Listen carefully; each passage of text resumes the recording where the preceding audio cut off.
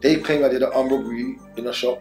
Because they want me a lot. The police want me bad. Like, Mum said, no way you stay here, no. Like, you've got to go to Jamaica. I just started running wild in Kingston, Spanish Town.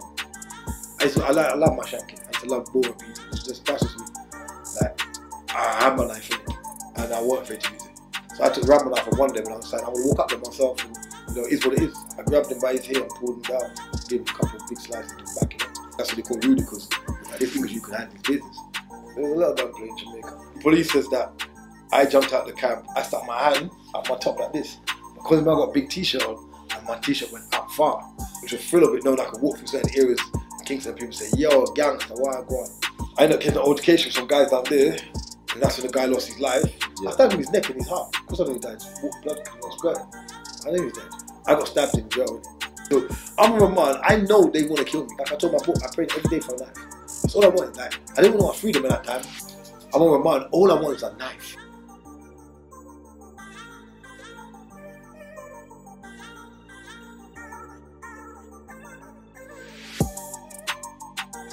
KRN TV is delighted to announce the channel is now sponsored by the Compensation Claims Network. Have you been injured?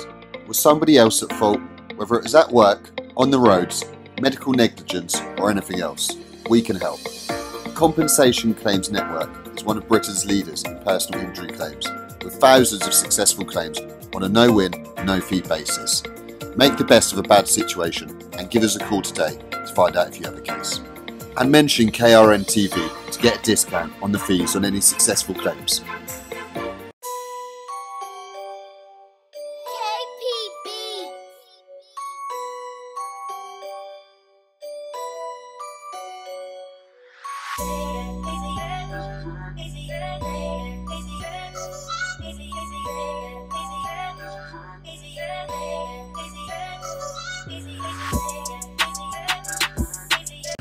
KRN TV and bringing the most exciting interviews today. Delighted to be in London with another fantastic guest. Today we've got Stephen Graham. Stephen, thank you very much for giving me the opportunity and the time. My pleasure, brother, my pleasure. So people who don't know, Stephen's been through an absolutely insane journey to this point, taking him through many highs and also some bad lows at certain points. But thankfully he's come out the other side and he's obviously looking to share some of the wisdom of his choices at different points and also share his story. So thank you very much, like I said, Stephen. I appreciate it, bro. Appreciate it, man. So, like I said, most importantly of all, I guess we'd like to go back to the sort of start of their story and talk, obviously, briefly and touch your childhood and where you're from. Obviously, today we're just touching Stonebridge, where you sort of always born and raised around this area. No, I wasn't born in Stonebridge, but I grew up around Stonebridge. I was hanging around Stonebridge, I say, from a youth, but I was born in and grew up in South Kilburn. Yeah. I grew up in South Kilburn originally, but used to hang around Stonebridge, Church Road. Back in the days, Stonebridge, Church Road, down to Kilburn, just one big link in it. So, yeah, I used to run around these areas as a youth, but my trouble started when I was a little boy, between 6 and 8. Even I really acknowledged what was going on. You know, when you really come to that realization that your stepfather don't like you. You know, like, and that was where my troubles really started. When I really came to grips that my stepfather was like a stepfather from hell. You know, it always kind of just thinking about it, like he had a dislike for me, whether it was based on his altercation with my father when I was a little boy, or just he disliked me, my brother's siblings. He tended to, you know, single me out on a lot of occasions, like for when I'm a young boy going to school. He'd always find money to give I'm the younger sibling out of the boys. There's 7 of us, mom's kids, and he's only got a young person, my sister, younger than me. But he seemed to always never have money when it comes to me. So everyone can find a pound or 2 or 5 or whatever to send him to college and to school. But with me, he never found money. And what used to really bother me, which to me was very mentally disturbing, was that he'd sometimes bring out notes, like cash notes, and he'd say he got no change. But I was old enough to go to the shop and buy my rhubarb and custard sweets, my sweet peanuts or whatever I wanted, because those days, you know, you like rhubarb and custard, your bonbons and that. He wouldn't give me a note to say, you know, go buy it and come back. So those things used to bother me as a little youth because I knew he didn't like me as much. Do you get me? So mum would have to try to drop. My mum would find a little change to give me, you know. And those things were kind of things that kind of spurred me out to start, start just doing my own little thing and really wilding out. Just times he'll hit me, he'll beat me for things that I didn't do, but it was me as well at the same time. I never used to tell my mum about certain things neither. And even when he would say things and it wasn't true, and I'm not saying all the time I was innocent, because sometimes I would do mischievous in the house. But sometimes things weren't true. I wouldn't even tell my mum that it's not true neither. Because I built up a situation where I wasn't talking. And something I always tell to young people that they should always talk. When you got problems, always talk your problems. Like, don't hold it in. You get me? But again, I live in a community, and especially in the Caribbean community, I would say a lot of young kids, not all, but you have young kids, especially in my household, there was a thing where, know your place, know when to talk, or don't talk when adults are talking, and those kind of things we'll say to kids. And sometimes not knowing it, this happens in every community. Think about it. Psychologically, a lot of people don't realize when you tell a child not to talk, or to be quiet, or sometimes parents say to you, be quiet, don't talk, adults are talking, or it kind of messes you mentally as well at the same time, because then you kind of don't want to talk as well at the same time. You get me? But then with my mother, she wasn't a bad person to say I couldn't talk to her, because in fact she was very open to me, but I just wouldn't talk. I wasn't that kind of person, so I always encourage young people to talk, to find a way to express yourselves. And talk to somebody. If you can't talk to your parents, talk to somebody. Do you get me? Let people know what's going on in your mind, because when you bottle up emotions, that shit's dangerous. Do you get me? Because then where's all that energy go, and how do you, expel that energy when you bottle it up? Do you get what I mean? So for me, I bottled up a lot, and that triggered me when I was in junior school to fight and to be mischievous, and then look attention elsewhere and find other places where I can express myself, and and of course it wasn't in a positive way. I was very angry at school. I remember seeing this white lady at school. She wasn't a teacher, and it's funny about this woman. She's such a nice woman, but I wasn't talking to her. It's only now I'm older I realised the psychiatrist I was seeing, because I was always in the mischief and getting problems at school. And again, that's me not opening up and just keeping everything in. Do you get me? So I'm just running rings around her when she's talking, asking questions. And when she'd ask me about my home life, which what the truth was, I was never rude to my mother anyway. So there was never a thing where social services need to get involved at that time anyway, because my home life was good in that sense. That my mother, there was respect for my mother always, but my stepfather I disliked. And I guess deep down when I look at it, I think because of my love for my mother, I didn't want to disturb the situation at home anyway. So sometimes I just would take certain things and allow certain things to happen. But again, like I said, it's very unhealthy to do that. You know what I mean? I mean, you have adults who don't talk how they feel. They get into situations, they don't speak how they feel. And that's negative in itself. Do you know what I'm saying to you? If you don't talk what you feel, and if you're wrong, it's good to express yourself, then you can be corrected, but at least you've expressed yourself. But when you don't express yourself, you're always wondering, how did you let this happen? Or why did you let this happen? Do you get me? And that's just negative energy. That's not good for you. It's low vibration. It's not good for the mind. And so, yeah, those little things, if I would say little things, I should say those things really had a massive impact on my life as a youth. And from junior school, I remember my stepfather beat me in a cricket boot. The cricket boot's got the spikes. Yeah, he whacked me with a cricket boot as a little youth.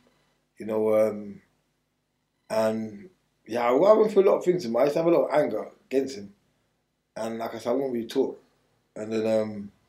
So you're trying to spend a lot of time out of home while all this sort of going on? You spend time in the streets? I spent a lot of time at home at the same time. I spent a lot of time at home. I was like 8 at the time. I spent a lot of time at home. But it was a situation where I'll be in my room or my friends will be around, or do you get me? But it's like that, that's that pent-up frustration you got in it. Do you get me? Because you're not expressing yourself and you're not talking to people about how you feel. So whenever this little situation happens, whether at school or after school with another school, some other school kids, I'm quick to flip in it, because it's like there's a place for me to channel that energy, that anger. Yeah. And then people would just see it as, yeah, man can handle himself, or you get me, but it wasn't really just that. It was more I had anger issues. Do you get what I mean? But I was just containing it for you know what you say, the right moment, or really the wrong moment, because there should never be a moment where I need to express myself like that if I knew how to channel my emotions. Because when I look at it, I was never taught as a young person at home, and most people ain't taught how to deal with their emotions. I had no understanding of emotional control. Do you get me? Because school never taught about emotional control as a youth. You get what I'm saying to you? Junior school ain't teaching about emotional control, how to control your emotions. Sadly, in the home, I wasn't taught about emotional control. Do you get what I'm saying to you? And in the Caribbean community, you grow up hearing things like, you know, man up. Or even, I mean, every community we hear, like, a little child might drop on the floor, you see, whether it's black or white community, you hear people say, oh, don't cry, man up, you know, don't cry, you're okay. But I mean, I've hurt myself. I've dropped on the floor, I've hurt myself. You're telling me not to cry. Yeah. So therefore, you're numbing my emotions. So sometimes we don't realize the things we say to young people, how much it has an effect on young people. You know what I'm saying to you? And that's the deeper psychology, looking at it as a grown man now, seeing it from a different perspective. That the things we say to young kids, you know, don't cry, you drop on the floor, don't cry, okay, you're all right, brush it off, come clean your clothes, and all this kind of stuff. That's unhealthy, really, because you're telling me I mustn't cry. I just hurt myself. Yeah. And we do it in, not just the Caribbean community, we do it in every community. Everyone does it. Literally, your child drops you, get up, don't cry. Like it's, you're okay. I ain't okay. I just hurt myself. But you're telling me not to express my hurt. Yeah. That's psychologically crazy. You're just telling me not to deal with my emotions. And we don't realize that in society because we're not looking at it from that perspective. As adults, we're like, maybe we're thinking, oh, it's embarrassing our child's crying, we don't want people to think our child's hurt, or whatever the reasons we tell our children. But a lot of us do. Men and women say, kids, don't cry, or you're okay. The child's not okay. You just said, I hurt myself, but you're saying you're okay. Do you get me? So, and again, it's not bad, but it's not that it's bad parenting. It's the way we look at things. We actually don't realize that the way we talk to our young children, we kind of numb them ourselves. We numb them from certain things, certain emotions. Yeah. So therefore, as I'm saying, the lack of emotional control, learning about emotional control is something, it's a widespread thing. Do you get me? It transitions beyond communities and boundaries, but it's just something that's very unhealthy. You know, and so all these situations, I think about looking back on it, you know, using my intelligence, my emotional intelligence today, at all the things I went through as a youth, I realised that there's a lot of things that happened around me that wasn't good for me mentally. Do you get me? You could do two things. You can either become an introvert or extrovert. I was an introvert with regards to where I held my, not talking about my feelings, but my actions was very extrovert, like really extrovert. I exploded. By the time I reached 11, first high school, I was just deep into road. I was deep into road. Me and my friend South Kill, we were deep into road. You know, people were getting, you know, there's petty robberies happen. People getting their little chains taken. We're fighting. We're going to other areas. We're doing madness. You get me? I'm 11. I'm at raves and parties. Smoking and drinking and smoking. I started smoking my first cigar. I was 8 years old, bro. Like 11, we were smoking weed, bro. Like real talk, we were smoking weed. Like it's not nothing to be proud of. I stopped smoking now. I don't smoke. When I went to prison, I haven't smoked. So I smoked for 20 years. But from 11, I was smoking weed. Was smoking. That was nothing. And I was smoking some good weed, some Ashland thing there, from Rocky back in the days. Yeah. Yeah, Red Seal. I was smoking hard from my little boy. But it's like it's a mad. When I look back in it, like the anger I had in me and the frustration, the lack of emotional control, led me down a crazy path. Because I got bullied at 4 high schools. I went John Kelly High School first at age 11. Got bullied out there for violence. We was warring against some Asian guys. And just smash up their car and everything. It was crazy. Battered them. It was just mad. We were young boys. I'm in my school uniform.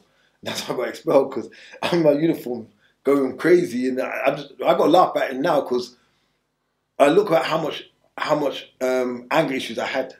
Pent up anger, frustrated, for many different reasons. Like I said, even looking back at the small things that we're getting told not to cry over things, and all these things numb your mindsets. I'm not saying it doesn't work for every child. I'm not saying every child will become violent, but I'm saying the things I went through, the physical abuse I was given by my stepfather, the psychological abuse I went through, where him not wanting to give me money, and even if he did give me, there was a reluctance in his face, there was a look in his eyes, there was a, do you get me? You know, you can read body language, you're too young to understand what you're reading, but you're feeling, this guy don't like me. Yeah. Do you get what I'm saying to you?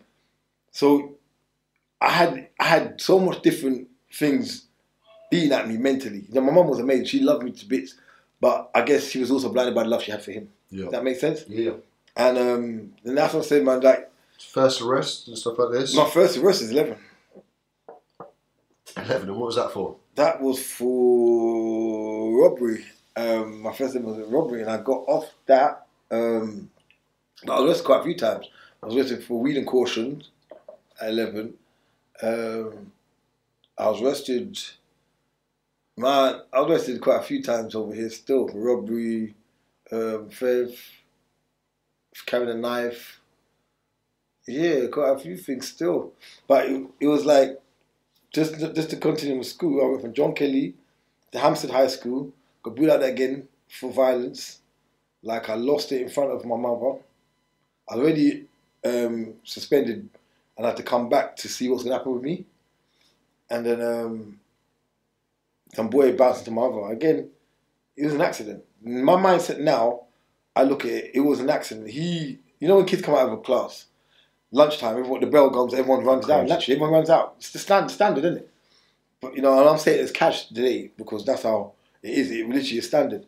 But in my anger, he bounced mum in it. And in my mind, like, that's a no-go. I ran him downstairs, flying kicked him and just started whacking him up. Instant expulsion. And from there, it was like, went to Elstone, same thing happened. Got expelled. Then Elstone joined South Kilburn and Broseley Park to become Queen's Park. We have Queen's Park Community College school now. And so I got booed like that for severe violence. A boy's ears started bleeding. Yeah, we smashed the hell out of him and his brother, and that was over stupidity as well. When I look in it, that could have been avoided if I had the mindset I have today. This is what I want young people to understand. I'm not going to glorify the things I've done. And when I laugh, it's not because I'm laughing because I remember it and enjoy it. It's that I'm thinking, wow, was I really like that? Like, was I really like that? Psychologically, was I that angry and that damaged? Do you get what I mean? A lot of people are damaged in many different ways, whether they use in a violent way or they be manipulative or, or whatever, or bitter, or I just feel like it's so important to reflect on self. Like life is you only have one life. Like reflect on it. Make the best of it. Do you get what I mean? And for me, it was one of the situations where I was young and not have the right guidance. I didn't have someone telling me what I'm telling today on the camera. I wish that someone was saying these things to me because it's crazy when I look back, like, when I got put out of school, the last school, we could have easily changed this whole dynamics of what happened. Literally beat him till his ear started bleeding. Do you get what I mean? Mm. And his eye, he got partial loss in the eye of sight. We could have avoided that. We could avoid that because it was over stupidness. It was over literally £1. Well, a few quid, but it was £1 really. We were playing pound the wall. My mate, he lost all his pounds. So he went to say he could borrow some money from his friend, which he didn't borrow. He actually took it from a classmate, took money from him. So the classmate's brother at the end of the school came up to my mate and was saying, listen, you robbed my brother. And he had all right to say that because he had all right to be angry. In fact, he had all right to do what he wanted to do. But me and my mates in our anger, we saw it as a violation. And straight away we just attacked him and his brother. And just smacked the shit out of him. But the thing is, we all had money. We all had a little hustling going on. We're 14 and we're known in Wolf of Sunday. The guy I'm talking about, like, he knows who he is. We were known in Wolf of Sunday, to get me. We were really known. Our little syndicate was known throughout Harles and Stonebridge Church Road. We were known, and that time the name of the crew wasn't what it became, because it became known as Kickoff Head Crew after, but it wasn't known as that before. We were just a bunch of users running around, friends, doing our thing. From, like I said, from Stonebridge, go back down to South Kilburn. And it was a madness that we allowed the lack of insight or foresight to really, again, but then we was young and angry and it always has our own problems. But we allowed lack of insight and foresight to cause us to be so violently to these two guys. But really, the guy was in his right to ask. In fact, if I was in the mindset I was in today, like I wrote in my autobiography, my book, what I wrote about my life, I said in my book, I would have gave the guy some money. I said, cool, because I could have either given the guy £10 or £20, whatever, because we had that money. You get what I'm saying? That's only two £10 bills. I could have easily said, listen, here, we'll hold some weed, take some weed, sorry about that. You get what I'm saying? Here, you get what I mean? Or even give him money and give him a bag of weed and say, yo, call it a day, apologies, I'll still be at school, my mate will still be at school, and do you get what I'm saying? This wouldn't happen. Hindsight. Yeah, the hindsight and the foresight, bro, we had none of it. And this is the thing, a lot of us don't even realise that. We do things and once you do it, you can't take it back. you get what I'm saying? So this is the same for a lot of young nowadays. They do things and then they end up going to prison. You know, even adults, relationships, men might say something to women, women say something to men, they break up, they realize that, oh shit, if I keep my mouth shut or if I hold it. Sometimes we just got to think before we do. You get what I'm saying? And sadly, and that boils down back to what I was talking about, emotional intelligence. No one taught me about emotional intelligence, bro. No one taught me that. And it's something that I do a lot when I teach young people today. I teach them about emotional intelligence. You know, because we lack that from many forms. I mean, you've got people in university, degrees, doctors who don't know enough about emotional intelligence. Fall off the hook. It's so easy. Yeah, I read a book on it a couple of years ago, emotional intelligence. It's important, bro. It's so important. I didn't have any. Listen, a lot of us haven't, bro, and it's not something that to look down on yourself, but it's something that once you hear about it, start reflecting, start checking it. Start, how do you make your life better? 100%. You know, and that's what I done, and I can't say I regret what happened or I wish it never happened. It happened, and I can't take it back. But what I can do is know that for all the wrongs I've done, how can I make my life better for myself and for those whoever I've encountered in the past, whether they see this or they've heard me in the past, they can say, wow, like there are individuals who in this current time know things that I've gone through with them and are now friends with me, in spite friends have been lost to the situation, but they respect the person I am today. Absolutely. Do you get what I mean? And I think that's really important, that don't, because some people say to you, oh, do you want forgiveness of things you've done? And I'm like, nah, I don't want forgiveness, because that's just a word. Everyone can say, oh, forgive me. You forgive them tomorrow, they go do some next bullshit. Do you get me? I don't want forgiveness. I want to show people I am a different person. Do you get what I'm saying? I'm a different man. But yeah, from 15, from high school, 14, through that my last high school, Queen's Park, I've gone into, again, I've been arrested for robberies a couple of times after that. But it was one of the main robberies that I didn't do this one. This is a fact, I didn't do this one. They claimed I did an armed robbery in a shop. Because they want me a lot. The police want me bad. Like, they used to walk and call my name. I'm like, get me? Like, you don't know me, you're not friends. But they really wanted me until they said I did the armed robbery. And the day they said that I did the armed robbery, I was actually on an ID parade in Brixton. You know, so my alibi was the police. Imagine my alibi being the 5-0. Jake's is my alibi where I got off this case. So I was like, shh.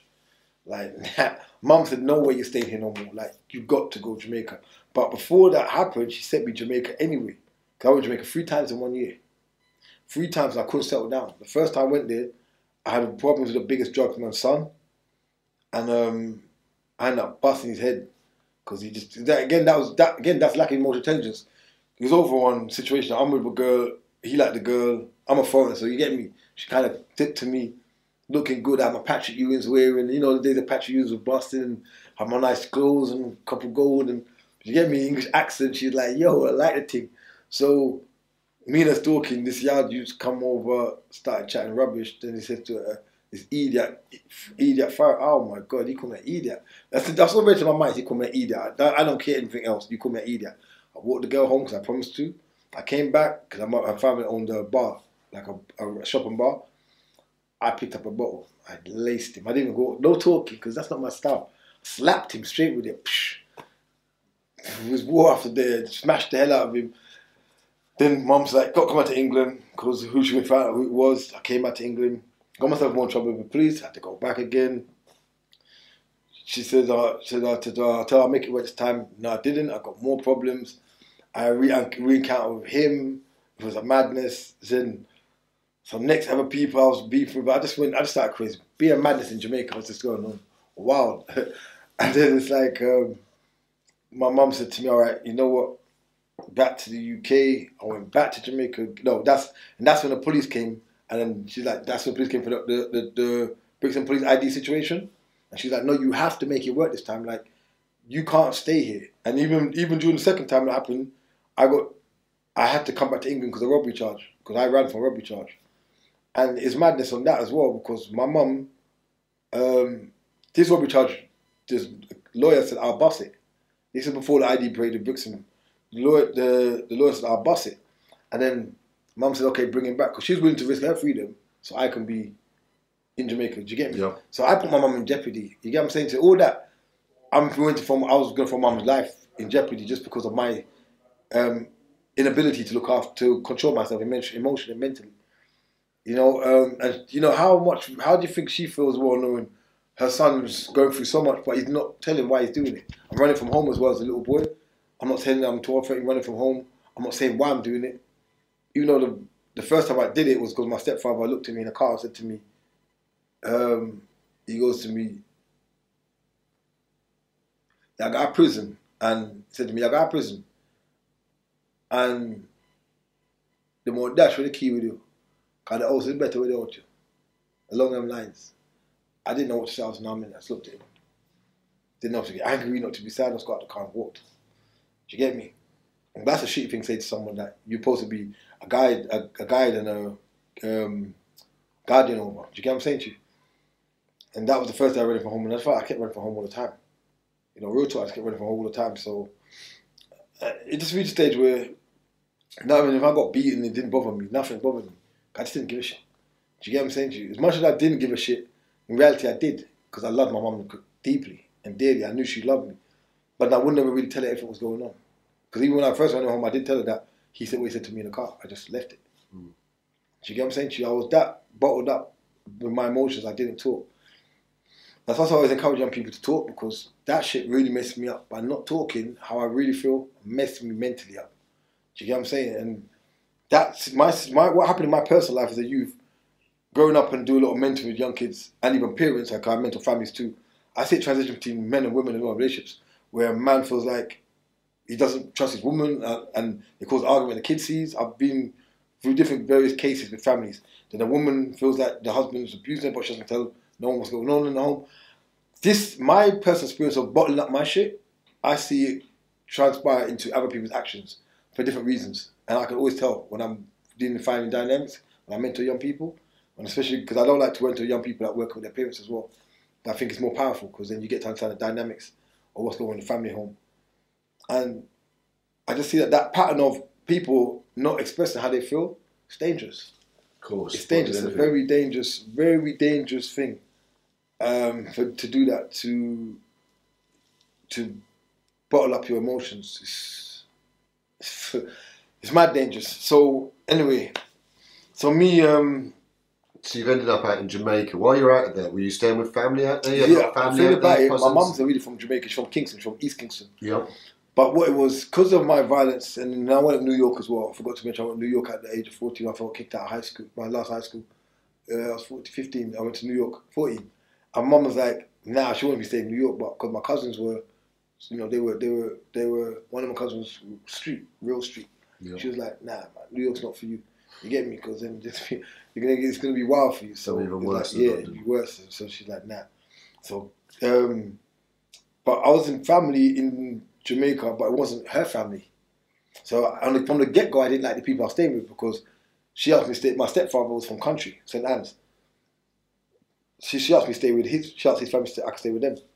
But because my dislike for him, naturally, I'm not going to want to be around him. Yeah. It's a natural barrier I put up. You know what I'm saying? I'm young.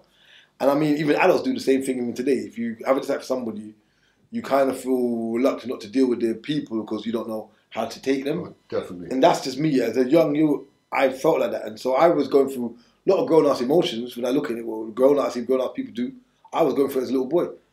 And so I went there. I didn't really take for them from the beginning. So, and I won't say everything was all about them, because they were a bit messed up people. They were a bit messed up like him. But some of them were nice, but I just couldn't let them in.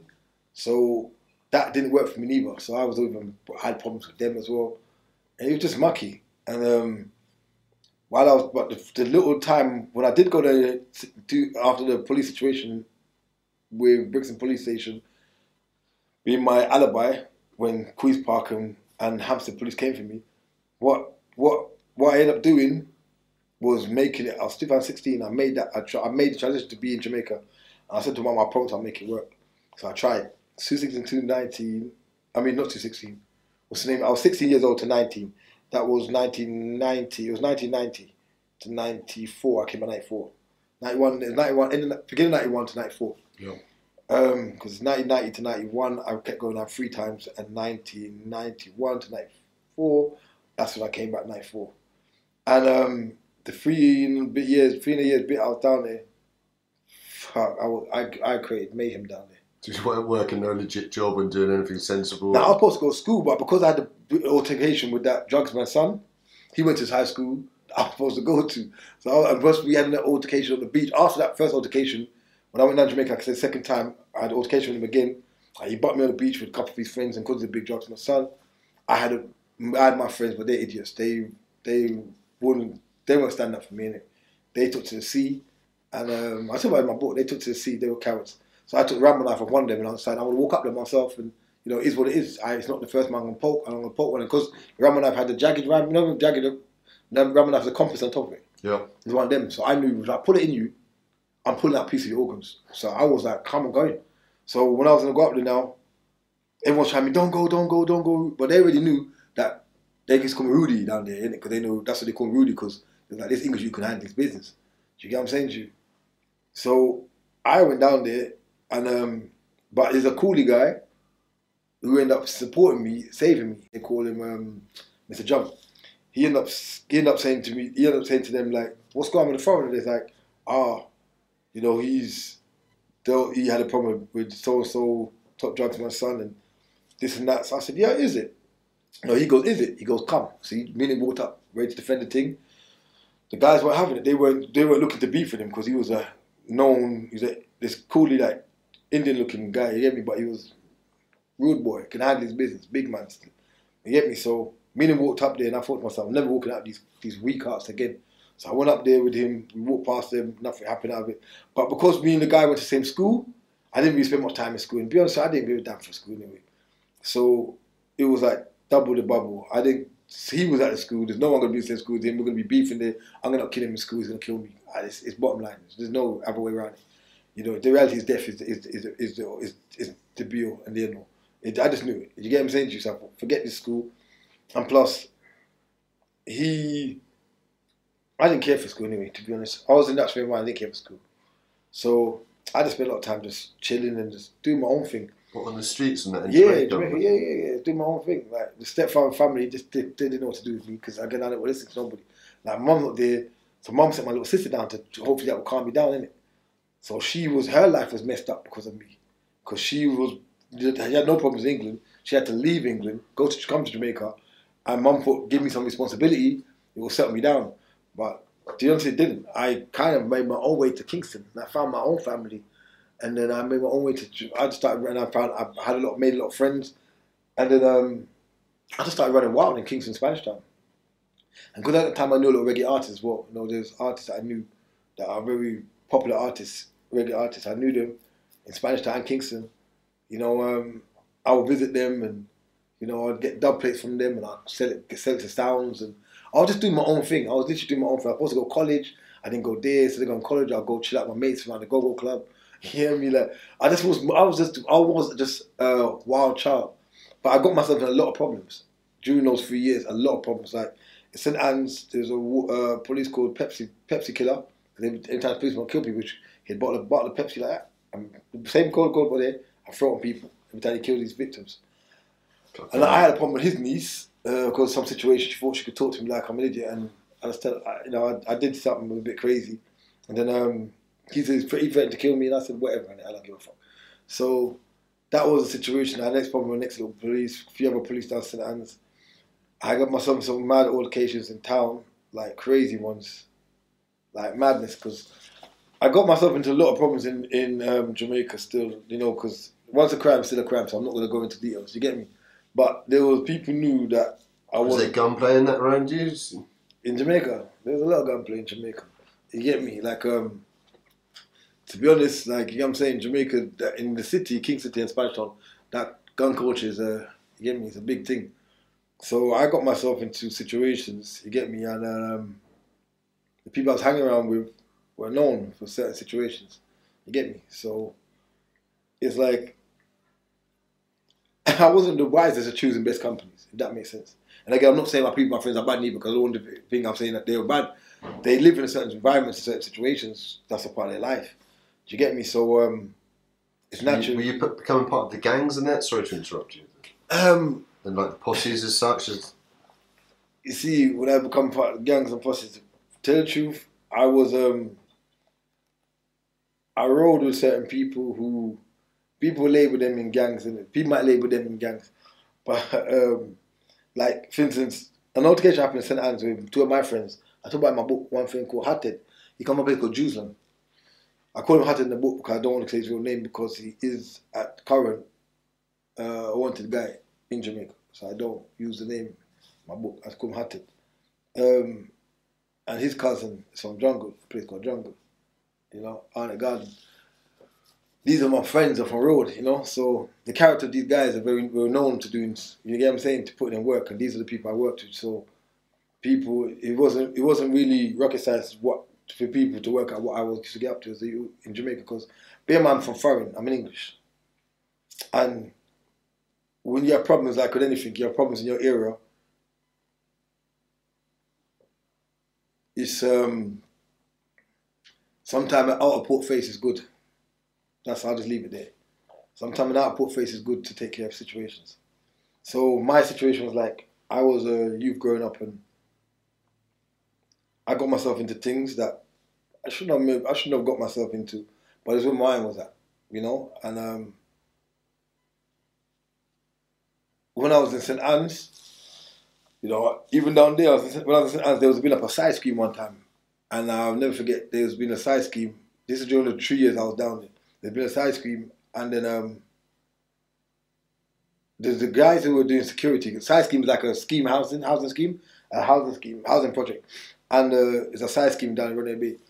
The guys who were controlling it all had licensed firearms, of course, because you're controlling the housing scheme that's getting built, so that they have to make sure no one don't go into the house and squat and everything else. But we knew some of them guys in there because they were 90% of them were from town, so we knew one or two of them. One was from Jungle and a few other place. One from Greenwich Farm, and we knew them in it, so got friendly with them. So everybody started saying we had illegal firearms over there, but the police in the local community, the local police couldn't do nothing about it neither, because the fact that these guys were licensed firearm holders and they were security guards, they couldn't say whether the guns over there were legal or legal. Does that make sense? Yeah. Because they haven't the right to go over there to search, because these guys are security. Okay. You know. So on that note, people were saying a lot of things about us in St. Anne's, about myself and my friends, that we had, you know, that thing, you had legal firearms. And I'm not going to test and say we did. I'm not saying we did. I just don't even get involved with what people say. I let them say it. It's like people say things even in regards to like where we are in Stonebridge here. Down the road from here was Harlesden High Street. I'm in Church Road. The police claimed one day that I pulled a firearm on them, just down the road from here. Police claimed that. I ain't saying it. I will tell you what the police, because I talk about my book, but this is the police's story, not mine. I just checked a friend of mine in Church Road. He's doing very progressive stuff right now in Church Road. He runs an organisation, Church Road. He works with young people. Very good guy. Now, I'm just finished linking him for a specific reason.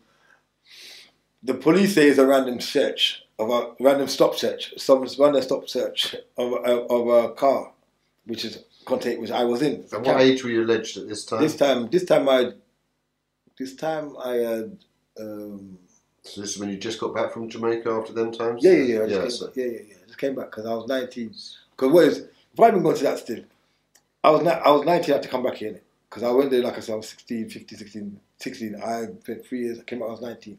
Yeah. Is there any sort of major reason why you came back at 19? Yeah, because do you remember I told you about the altercation with the guy that with me and the biggest drugs my son? Yeah, so it ended up escalating throughout the whole time. No, what happened? Same guy who, well, like I said, there's a lot of rumours about me in different situations, and police saying we had firearms and St. Anne's, and then there was people in Kingston I had problems with as well, because I was doing stuff in Kingston. I was getting involved in things I didn't need to get involved in Kingston and Spanish Town.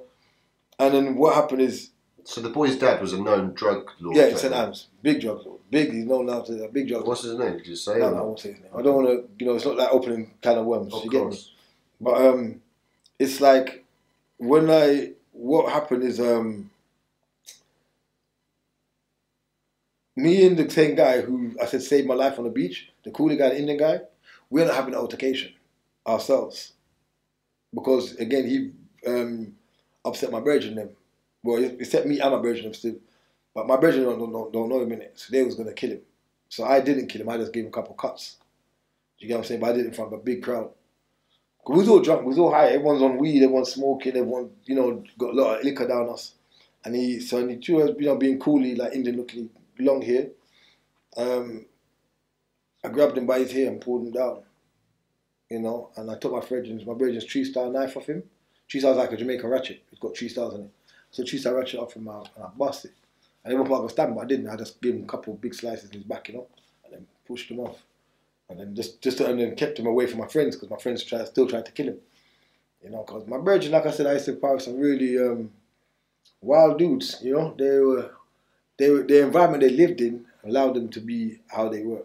It's the circumstance they was born in. You get what I'm saying? When you live in certain garrisons in Kingston, finding a job is like zero chances in certain garrisons. You get me? It's hard to get jobs. Money's not easy to get. So a life of violence and crime is a must. And plus, you've got to protect the neighborhood as well, because in Jamaica you have garrisons. And certainly, like over here, people say, gang stuff. Jamaica's a bit different. You really have to protect your neighborhood. You get me? Because politics, whether it's Labour and PNP politics or it's actually just gang politics. So you have to protect the garrison. So, some people, it's just not that they get up and want to be violent. Elevate them from poverty, elevate them from the suffering of not having the prospects to get a job, and I guarantee they will do different in their lives. Does that make sense? It's like putting someone, it's like leaving all 3 of us in a room with no food and then throwing a piece of chicken in a month later. No matter how we're in here talking, we're friends, we're going to fight for that piece of chicken. You get what I mean? And that situation, the garrisons, if their people are broke, the reality is alleviate the poverty, give people opportunities, give them a chance, and then you'll see them strive. But after that, people are going to try to force them, find other ways. So again, that's what I'm saying. It's not about judging the people, my people, or judging youth in the ghetto of why they live. It's look at this construct that's designed for them. Do you get me? I like to do, like I said, look at the things more emotionally, more intelligent, and to realise that this the way the system's set for certain youth is not too good. So for me, with my situation, when I came back, like I said, when I came back 19, after all that, so me and the cool guy got happened, I cut him up, and everyone saying, listen, I've got away with too much, people wanted him to charge me. He said, no, I'm not charging you, because he knew me well and we was friends. By that time, we was all drunk, and he's a rude boy, he's a bad boy. He's a bad man from St. Mary's, isn't it? He's not either, he's a bad man from St. Mary's, and he, in his mind, it's like, he's not going to charge me, because man, I'm not informed. He's not informed, so he's like, blood, yo, I rate your thing, and I know what you're about. You don't know what my bridge name still, but, you know what I mean, I'm not going to charge you, and go on, I fire him, but you get me, he's like to me, boy, enough people there don't like you, but I already knew that. Do you get me? I know enough people that like me saying that, because like I said, I had friends coming down there from town, finding girls down there, jamming down there, and keep up their own madness. So they didn't like that. Do you get what I'm saying to you? Yeah. So it's like I end up coming back to England, I was at 19. My mum dies on me. And she must have been double wild when you come back to England now, like even after 3 years in Jamaica causing havoc. It's, yeah, you know what? Thinking obviously. But you know what though? I'll be honest with you, when I came back to England, right, I was actually going to chill with her. My mum died on me. She died on me because I seen her from South. Remember, I seen my mum since I was 15. Rest in peace. 15, thank you, bro. 15, I seen her. I left Jamaica, left England, gone to Jamaica. 15, I just turned 16, 10 and 16. And then she dies on me. You get me? Like, she died on me. She brought me back to England, she died on me. And that kind of got me angry and allowed me to just... And when the anger comes in, your mind's confused, trouble set like rain in it. I started just wilding out again. Slowly got caught back up in some things. But I had a beautiful woman in my life at that time. And was trying to make things work. But at the same time, I was dabbling with the streets, and that's when me and my friends got together again. I used to party with, like I said, my school friends. Yep. From Stonebridge, Church Road and Kilburn. We'll start partying again. And I was rolling with them, plus I was rolling the original Kilburn set of man, because I was rolling different people, you get me? I was a man doing my own thing no matter what. I was a man, I know how to handle my own business. So I was just about doing different things, and I was trying to be positive at the same time, but I was doing negative too. You get me? And I was doing a lot of negative. Not to go into details about things, but I was doing a lot of negative. But that's when the altercation happened with me and these youths around here in Church Road. What I tell you about the guy who's doing positiveness in Church Road now. Yeah, we had little something happen between my friends and his friends, and I came to talk to him about it, but the police, they claim, again I'm saying they came, because I'm not going to sit here and say I put a fight on police. They claim that I pulled a fight on me. Them days, everyone wore baggy t-shirts, and them days, it was like now we got straight, you think we wearing straight clothes now. It was baggy t-shirts, baggy jeans. So it was all big clothes in it. Those hip hop days, big clothes. So I'm in a cab, leaving that church road after talking to my friend, ironing out situations, and then they turn around and say that it's a random check, whether it's true or not, whether it's a random check or somebody sent it to me. Do you get me? Because thinking whatever they're thinking, police says that I jumped out the cab because when they come pull the car up to the cab, they say I jumped out the cab and then I stuck my hand up my top like this. Because I got a big t-shirt on and my t-shirt went up far. Now I don't know if it's a finger or not. See, I can drop my finger in it, but at least I stuck something at them. You get me? And then they just froze. You feel me? But you know, they said I stuck something at them, looked around. This is what they said. They looked around, and then they guessed maybe because it's main high street. And I don't know, I didn't want to bust it on the main high street and bait myself up, kill the police on high street. So they say I ran, they say I stuck at them and I ran off, yeah? One other station came down, the whole place came down on me.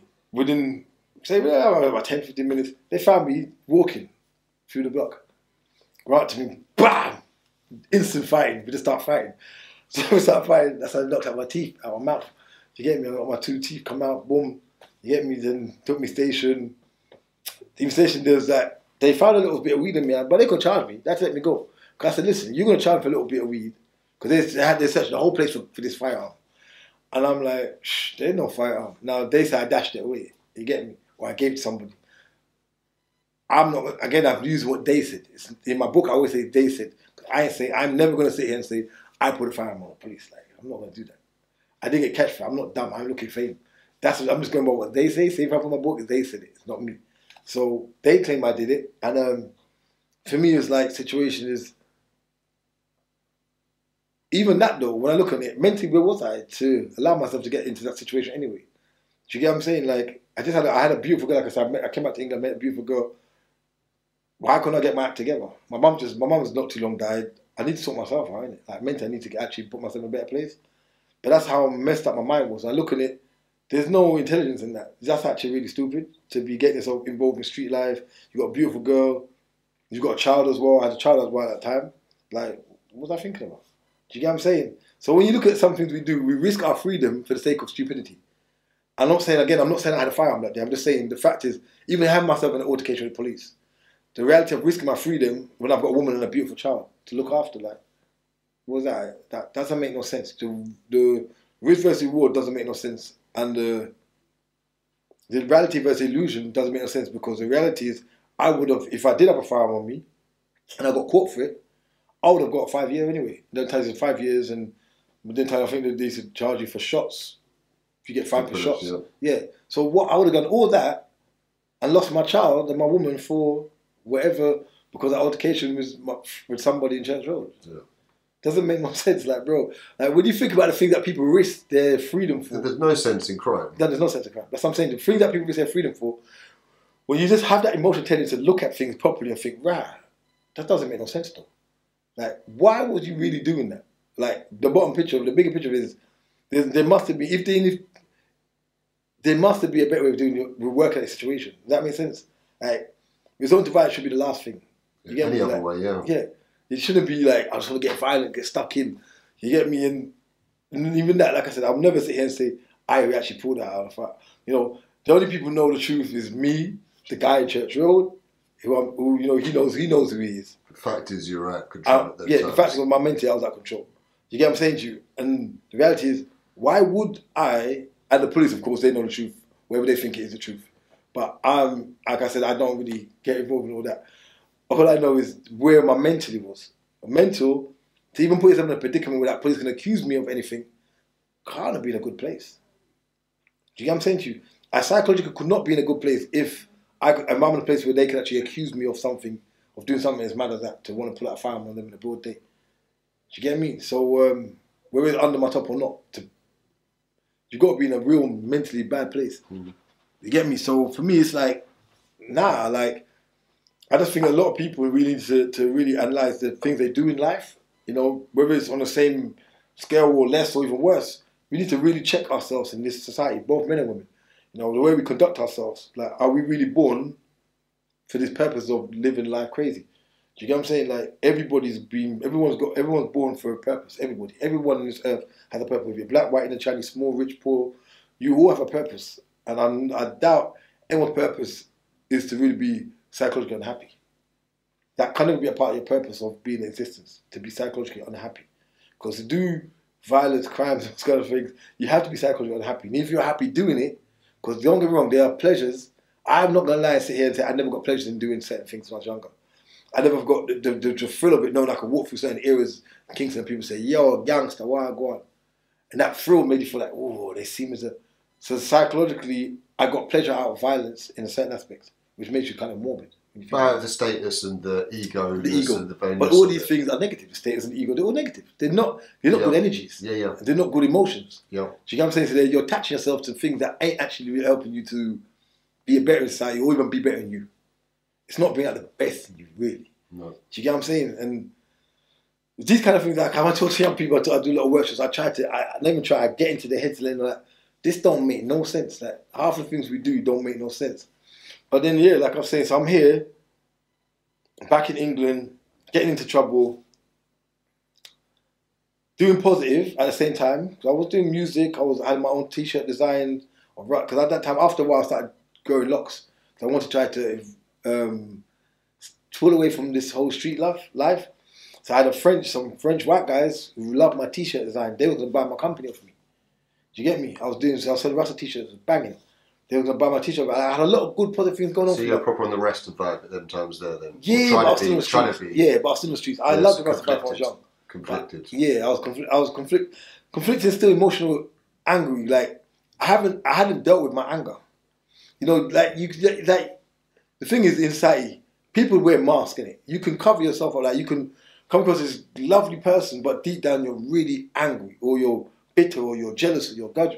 These are the traits that humans carry. Shouldn't carry. It's not natural for us. Because naturally, in any religion you believe in or any way of life, everyone's born happy. I mean, you've got a child. No baby's born naturally. I'll say naturally. No baby's naturally born violent. And I'll say natural. Why? Because, of course, if I have a woman in my life and I nag that woman, shout at her, scream at her while she's pregnant, then naturally I traumatize that baby in the womb. Because anything that happens to a woman while she's pregnant affects the child, right? Yeah. So, and if the woman's naturally upset with me, even if I'm a good guy and I'm perfectly good, but she's got emotional issues and she's constantly screaming at people. Because again, like I said, I work with a lot of people. I'm a person, I deal with the mind thing a lot. I love psychology. I love looking at the mind because I think that's the aspect that people don't really look at, emotional control.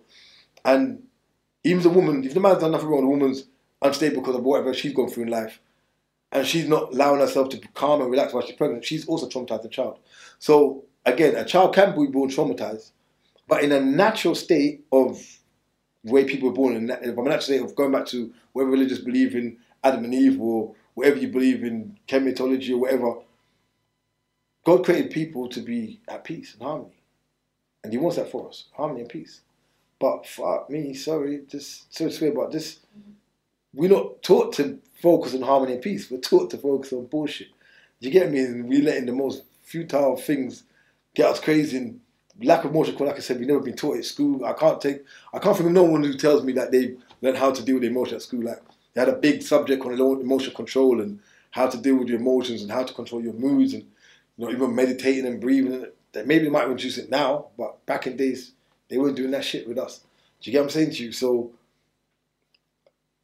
didn't know it, and it's just the wildness of life. Like I just feel like it's important that we try to really, address how we deal with things. And of course. Me as a young person, I didn't know how to deal with things. Yeah, so you had, like you said, you had a lot of. You'd come back from Jamaica, you had a lot of positive stuff. You're trying to be spiritual. You've got your beautiful partner. You've got a child as well. Yep. And so... Still caught up in helping friends, because again, I had a lot of misplaced loyalty, bro. Yeah. And I think this is a big problem as well. Society have a thing called misplaced loyalty. People don't understand what that means. Misplaced loyalty. You're loyal, but it's misplaced loyalty. Like, my friends will have certain problems over here, and I'll be like, that's one, I'm coming, I've got you, bro. I shouldn't have been, I got you. I've got a child at home, and I've got a woman. They should have them instead. Yeah, come on.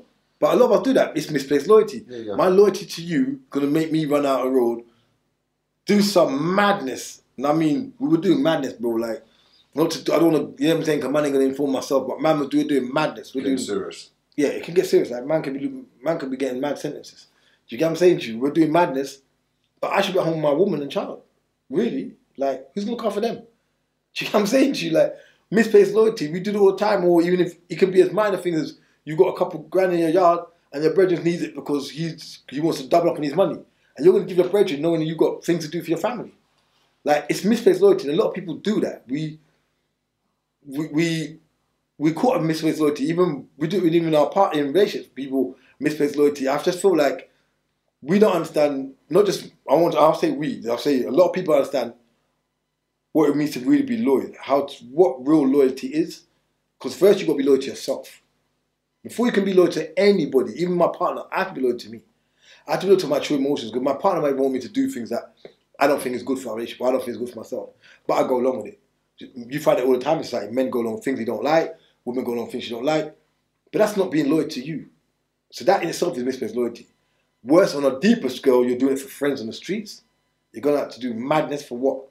And put your family in danger?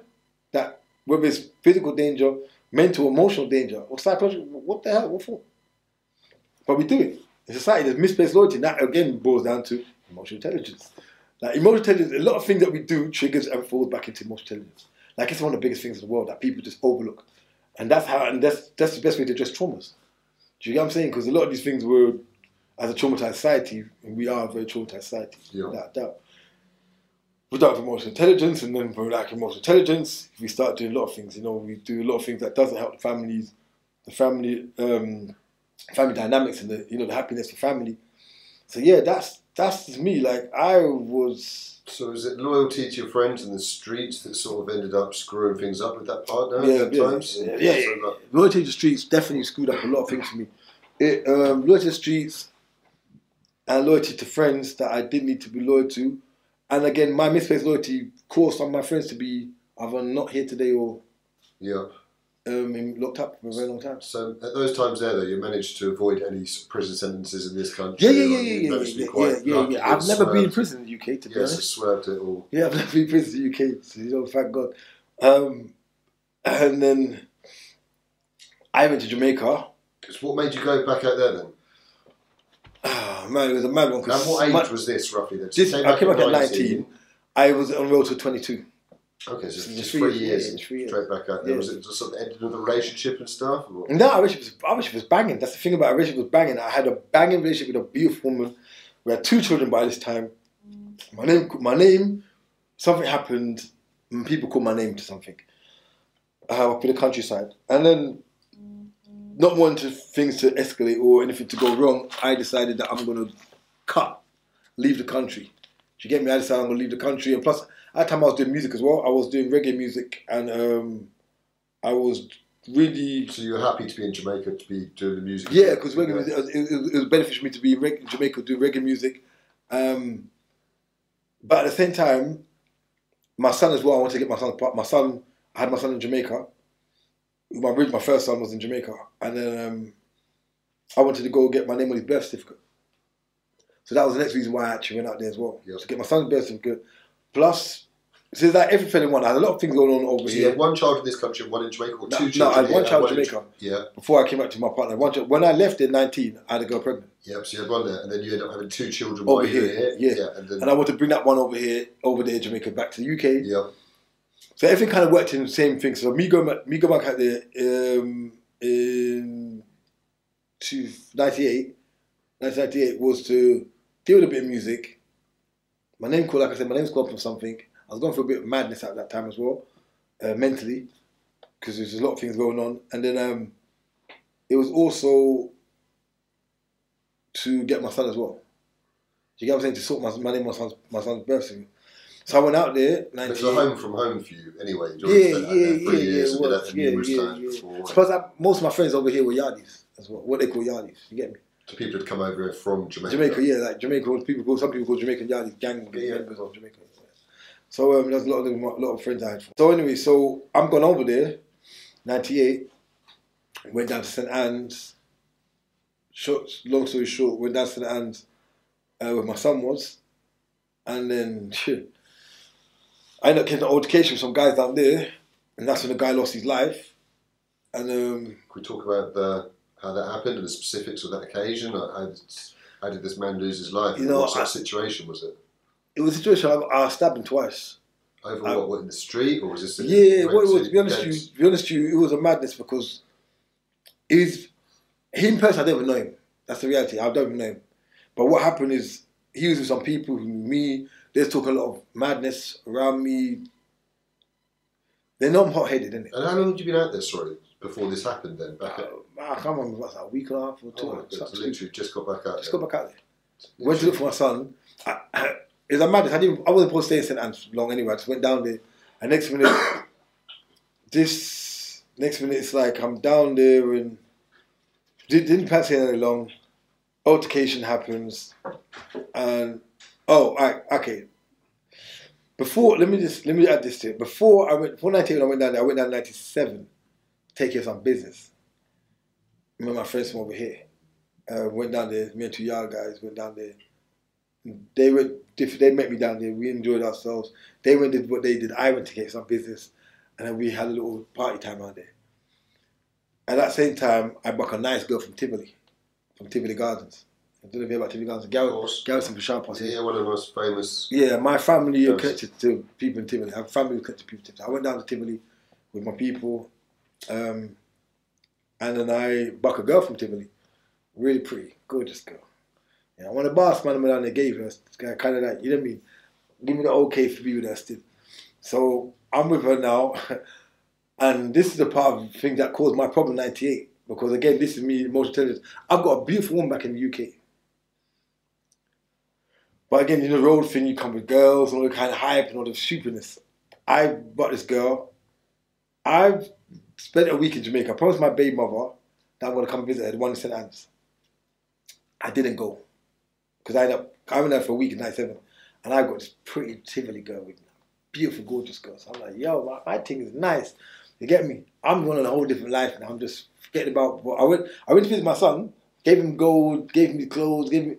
But I didn't. But I didn't spend time with him like I should have. Do you get what I'm saying? I got caught up with this girl in town for this week I was there. Again, it's all about more intelligence and this lack of understanding of self-worth. I didn't understand. I misplaced loyalty, everything. I didn't understand. My loyalty should be to my son. I've come down for a week. I had things to do. Business. I had business, like road business. But I should have promised. I promised my baby mama, even though I went with her and she knew I had a woman again in England, I told her I would spend a couple of days with her. Well, there's also my book, I'm not hiding, I'm just being honest. I didn't spend no days with her. I didn't spend no time with her. The day I landed, I went to her, gave her the stuff, had sex with her, and I left the country. I mean, left and went to town. Not the country, just went to town. On the day I'm leaving the country, I went park because I went to St Anne's. The day I'm leaving the country, I went down to St Anne's now to say bye and everything. But I brought the Tivoli girl with me. Not smart at all. So not only did I mess up my baby about home, the one in England, not only did I mess the beautiful home I had with her and the beautiful two children in 97, not because I cheated on her. So I'm using my brain for my penis, not my brain for my head. I set my baby mother, plus I took this girl from Tivoli down there. So that's just the dumbest thing I can ever do. Like, I'm laughing, not at myself, like I'm laughing with pride. I'm laughing at the emotional intelligence of looking at how stupid was I. Yeah. Right now, I've got some beauty for my life. These kind of things I wouldn't even think of doing. I'm too smart, too intelligent, too forward thinking, working documentaries, writing books. I have no time for that foolishness. But then time I didn't understand myself. Do you get what I'm saying to you? And I'm not going to use excuses. I was young and all this kind of stuff. No, it's about emotional intelligence. It ain't about excuses. It's about emotional intelligence. I want people to gather that. But the more I'm saying it, I want to understand that decisions we make, because you got people in executive businesses making mad decisions when it comes to women and stuff. You got people who are rich people make crazy decisions. So it's not about class, race, colour, nothing. It's about decisions we make. It's so important to make the right decisions in life that don't filter around to every action has a reaction in it. So don't make decisions that's going to have a negative reaction for you. So me sleeping with my ex was a wrong move. Me bringing this girl from Tivoli was a stupid, even more dumb move. So I brought this girl down. Her family, now she's not there, she's at work. I'm talking to my son. There's only 3 times there.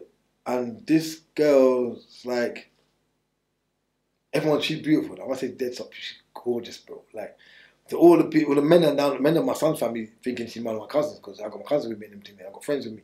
Because a lot of us went down to carry me home, because people love me, innit? They get me, so they're like entourage going back to the airport with me. So she's just there, innit? And some man I try to chat to her. But she's like, nah, I'm like, well, I'm saying like, everything good. She's not saying. Then she started lipsing me up and kissing me and touching me up. But I did tell her the truth. I did say to her, I'm not with my baby mother. I wasn't with my baby mother. We went together. But at the same time, I know I promised my baby mother that I would spank up and that's which I didn't. But I didn't think of how disrespectful it was that I brought this girl down. You get me? So, in a nutshell, my baby mother heard, innit? She heard that I had a girl down there with. So she went nuts because, again, her family don't like me. Because of all the stuff I was getting involved in down this and that. They didn't like me, didn't trust me, didn't deal with me. I didn't like them much neither. It's just a mad situation. So we're not together neither, they know that. So the fact that she squeezed her family to let me stay there for a couple of days because I'm the father of a child, then I do that to her, that's like a stab in the back. Yeah. That's like a stab in the back, do you get me? Of course. So I admit that, like, I fucked up. But how she got me back, that was like, whoa. Like, we talk now though, we discuss it, we laugh about it, but because I love my son, my big son Jamaica, he's the world to me. Me and him talk all the time, and we do stuff together. So she said, what happened when I went down 98 down there, that's why I said these guys had the time to. So when I went back a year later, 98, I got myself some problem over here in England. Name called, and I said, let me get out of here. And, just kill a couple birds with one stone. Go to Jamaica, deal with my youth, avoid what's going on in the UK, settle down, do some music out there. Like I said, a lot of entertainer friends. I'm known to a lot of Jamaican artists. I have good friends out there that are really big in Jamaican, in the reggae music. So it's like, let me go out there and just, see what I can do. I'm out there now and it's like, I got to St. Anne's, look for my son. Man, bro, this woman's nowhere to be seen for days. And I'm like, oh, you left my son with your grandfather? Like, what the fuck? Like, I'm frustrated now, and that's where my anger kicks back in, because you're not around for about 1 day, okay, you don't come home. Next day, you're not home. I'm like, what the fuck? So now, the old me's coming back in it, the anger, the trigger. I'm getting triggered, innit? So I'm getting triggered, I'm getting frustrated. That time I'm locked up, I'm getting frustrated, the anger's in. Then, them times I used to walk on a knife. I've always walked on a knife when I was growing up in Jamaica, even over here. I love my shanking. I used to love boring people. That's just me. Like, I have my knife in it, and I wasn't afraid to use it. My tree style I used to walk with tree styles a lot, but because I realised as a youth, and I'll be honest, my tree style, if I put my tree style in a man's shoulder or certain places, it will, or even on your body side of here, it might break. So I used to just say, forget wearing tree style, I'm going to carry a kitchen knife. So I just thought walking a kitchen knife is easier because it's hard to break. Do you get me? So I have my kitchen knife. I'm being very honest and upfront with my truth. So I had a kitchen knife on me, but I had a kitchen knife in a sheath, and I had it, but I had it for peel fruits because at that time I was a vegan, because I was trying to be like Russell. So I was trying to live a better life and let people see I'm a changed man. So I sat around with a table with these youths, and remember I'm frustrated for days anyway.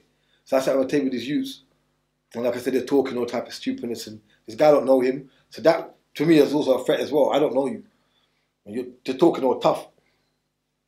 So I don't know you. So the first thing to me is you're more dangerous to me in my mind, psychologically, than anybody else. Because I know these idiots. They know what I'm capable of. I don't know you.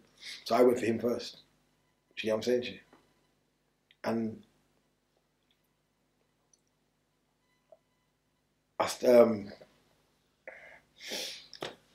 And yes, I stabbed him a couple of times, and he died. And then I got away from the scene. To be funny, it's funny thing, I got away from the scene. But something drew me back. Like literally, something drew me back to the scene. Now I don't do those things. I know that movie thing where you come back to scenes and all that rubbish. That's not my style. Like, man, do what you do, go home and sleep. You get me? And I'm joking. That's how I just know the thing. So what drew you back? I left my passport there. Number one, because I had my passport with me because in Jamaica, because my name was on his birth certificate. You have a thing called Justice of the Peace in Jamaica. These people, they will help you to sign your. Because I needed my passport to prove that I'm my son's dad. So I'm Stephen Graham. You get me? So, because my name was on the only birth certificate, but I wasn't no signature. Like over here, you got signed in England. There's no signature on his birth certificate, so I need to prove. So I need to prove it. So I have my passport with me. So I have my passport, but at the same time, I knew from before, from previous times, I could travel without a passport because I've done it before. Where I've gone into altercations in other countries, passport couldn't be used. I just go to embassy straight away. Can I get a letter? And me saying this now, I'm not encouraging people to do it with criminal activity. I'm not encouraging criminal activity. I'm just explaining my truth. I don't think no one here listening to think I'm encouraging people how to fly out without a passport. But what I did, I went to the British High Commission and got a letter of residency. You get it the same day and just leave. Yep. So I did that. So that's what I could have done, but I didn't. I did that in the previous time, but at this time with this what happened in Jamaica, I could have done that, and I didn't. I actually stayed there. I actually went back there for my passport. Did you know that he died at this point? Did you yeah. I knew he died I stabbed him in his neck and his heart. Yeah. Of course I knew he died. Blood was squirting. I knew he was dead from the stabbing. You understand? But it's no one gets stabbed with right through the heart with a big kitchen knife, and it bucked in him. I know he passed. You know, God forgive me, I know he passed. But the reality is, when something drew me back there, I don't know. I just went back. I literally got away and I went back. And when I went back, it's like it was a mad one because I went back, and he went back. Nobody was doing nothing. The police, but anyway, after a while, the police came. Just cut a long story short, the police came and, you know, they bust 2 shots after me. I ran. They started busting shots after me. The only way I realised that police actually come up and think, oh my God, I'm going to get locked up. What the fuck? And I just started running. So I don't know. So at that time, I couldn't work out what even drew me back. I knew I didn't need to go off my passport. But it's like something led me back. But I just feel, I personally, like I said in my book, in my autobiography, I know that I'd done too much to keep going. Despite I was trying to do good, I'd done too much in the past, and even if you see what you think about life, it's this, I want people to understand this. Even if a person's hiding behind for somebody else, like say for instance, if I instigate for you, say I said to you, I instigate for you, yeah, say, imagine Christian, I say, go out and do something for me. If you go do that situation and you hurt somebody or whatever happens in the pipeline, or something happens to somebody, not only are you a victim, I'm also a victim. I mean, not only are you a persecutor, I'm also a part of that too. In society, they call it conspiracy. Yeah, like your conspiracy, I was a part of the conspiracy of what you done. That's in the court of law. But in the eyes of God, I'm more guilty than even you. Because do you understand what I'm saying to you? Of course, the cause of it. Yeah. So I had more roles to play in more things than people could imagine. And on that note, I think I'd done too much to keep going. And I needed to. And I know deep down I wasn't really an evil child or a bad child. I was just a troubled child, and I was a traumatized child. And I was also a victim at one time in my life. Because there was a time when I was a victim. But no one knew me when I was a victim, or no one could understand I was a victim. Yes, because I didn't talk, but I was a victim at one time. Before I became a perpetrator. Does that make sense? Yep. So, yeah, people can look and say, oh, you've done this, you've done that. But no, I was a victim. And this is why I want people to understand. Why I don't judge no one for what they do. I just try to help people meet them where they're at. A bit like Lazarus and Jesus. In the story where Jesus goes to hell to meet him. He doesn't have to. He's like, just Jesus, why am I going to hell for? But he goes to hell to draw him out of hell. Do you get what I'm saying to you? I don't judge people. I see people where they're at. Because I realize that I look at myself and I say, now I turn my life around, who am I to throw a stone at anybody? Like, I can't throw a stone if I once lived in a glass house. Do you get where I'm coming from? So I don't judge people. And I want people to understand that even little guys out here doing crime, whether you're black, white, Indian, Chinese, whatever, Pakistani, whatever, a lot of them, some maybe just pick up fun and joke and just want to be criminals because it's a hype thing. But a lot of guys, especially guys I know, they were also victims in their past before they became the wild guy they became. Whether they're a victim of somebody bullying them and decide that I'm not taking more bullying, F it, and they start going violent and they take violence to a whole other level, or they just had a very hard upbringing, but they was a victim in some aspects. Even they're not victim to people, they're victim to society. The hardness of poverty they've gone through, they was a victim to society, in society. And no one thought of dealing with them, and they just become. So you get me? So people are victims in many aspects. You know, it's about looking at things from a wide perspective, not just being narrow-minded and saying, "Oh, you guys are wrong." No, just look, don't judge. Look, wonder why people do what they do. And so on that note, it's like I'm there now. Like, wow, I'm gonna get locked up in it because police are shooting after me. I know I ain't gonna get away from this, innit? So I run. They catch me anyway. They catch me in the house. I end up getting stationed, and surprisingly, my baby mother turns up. So you can't turn up all the time. I'm there for the days that I want my son. But when I get arrested in that evening, you end up at the station at night time doing a statement against me. Now, what dropped my charge from a murder charge to a manslaughter was when they went to court. Forget my judge, my lawyer. He's a prat. He just chatted one bag of madness. Like all that revealed in the book. He was a crazy guy. He wanted me to do madness, and I wasn't doing it. My spirit wouldn't let me. You get me? Like I said, I feel like prison saved me because a lot of my friends, like I said, gone on to die or go to prison. Half my friends are not even half. Half my friends from St. Anne's are dead that I used to roll with. In Kingston, majority of my friends are gone, just dead. I'm actually planning to make a documentary soon about my life. And I'll be having a lot of people's kids in my documentaries who remember me from back in the days. Because a lot of them, their fathers are just not here. You know, some of them were well-known top guys in their areas they lived. Because I was a man, I've fluctuated to different areas. Like I said, in Portuguese, people who's not from the areas, sometimes it's better to bring someone not from the era to come in and take care of business than, you know. So I was in Portuguese, so I know quite a few different garrisons. Now, it's for my situation, it just didn't play out the way she did what she did. She wasn't to be seen while I was down to that. But when I got arrested, she found us magically set up at the station at night time. But then again, I don't anger her no more for it. Because I look back and I say, it was a bit extensive and a bit deep to how she dealt with me, keep away from me, but then it's based on the anger that I did to her the year before. When I brought the girl from Timberley, embarrassed her. Of course. So you know what I'm saying? So I'm saying about the reaction of every reaction. I'm not pardoning her for what she done to me. Because I'm not saying everything was down to her, only her fault anyway. Because I'm not saying she actually wanted that to happen to me and these guys kick off. But she just wanted to make me go for a rough time. Not with them, but by not coming home. And just put me through bullshit. And like, me not coming home, she not coming home, therefore I can't see, therefore we can't get the paper signed, and just frustrate me. Just get at me. Did she want me to end up killing anyone? No. I will never sit down and say that. You know what I'm saying? But her actions allowed the old frustration in me to come out. You get what I'm saying? And then that everything is, so that's how things can spiral. For one thing can spiral for another thing. So sometimes I say about emotional intelligence. Yeah.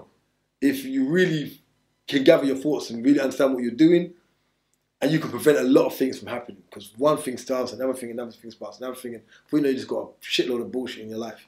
And that's happened to me. So, thank God though, because of I was intelligent enough to know that I wasn't pleading a murder charge. Because when I looked at statements, I read statements from everybody. Because some people hate me down there, they started lying on the statements. So people started saying lies that I did it for no reason. There was nothing happened, I just did it for no reason. Someone said I came up since done it. Someone said I was sitting down doing it. I got the statements right. I got the statements at my house. Like I got them all still with me. I still got them. Some were saying that I stabbed him 3 times. I stabbed him in his back and all type of stuff.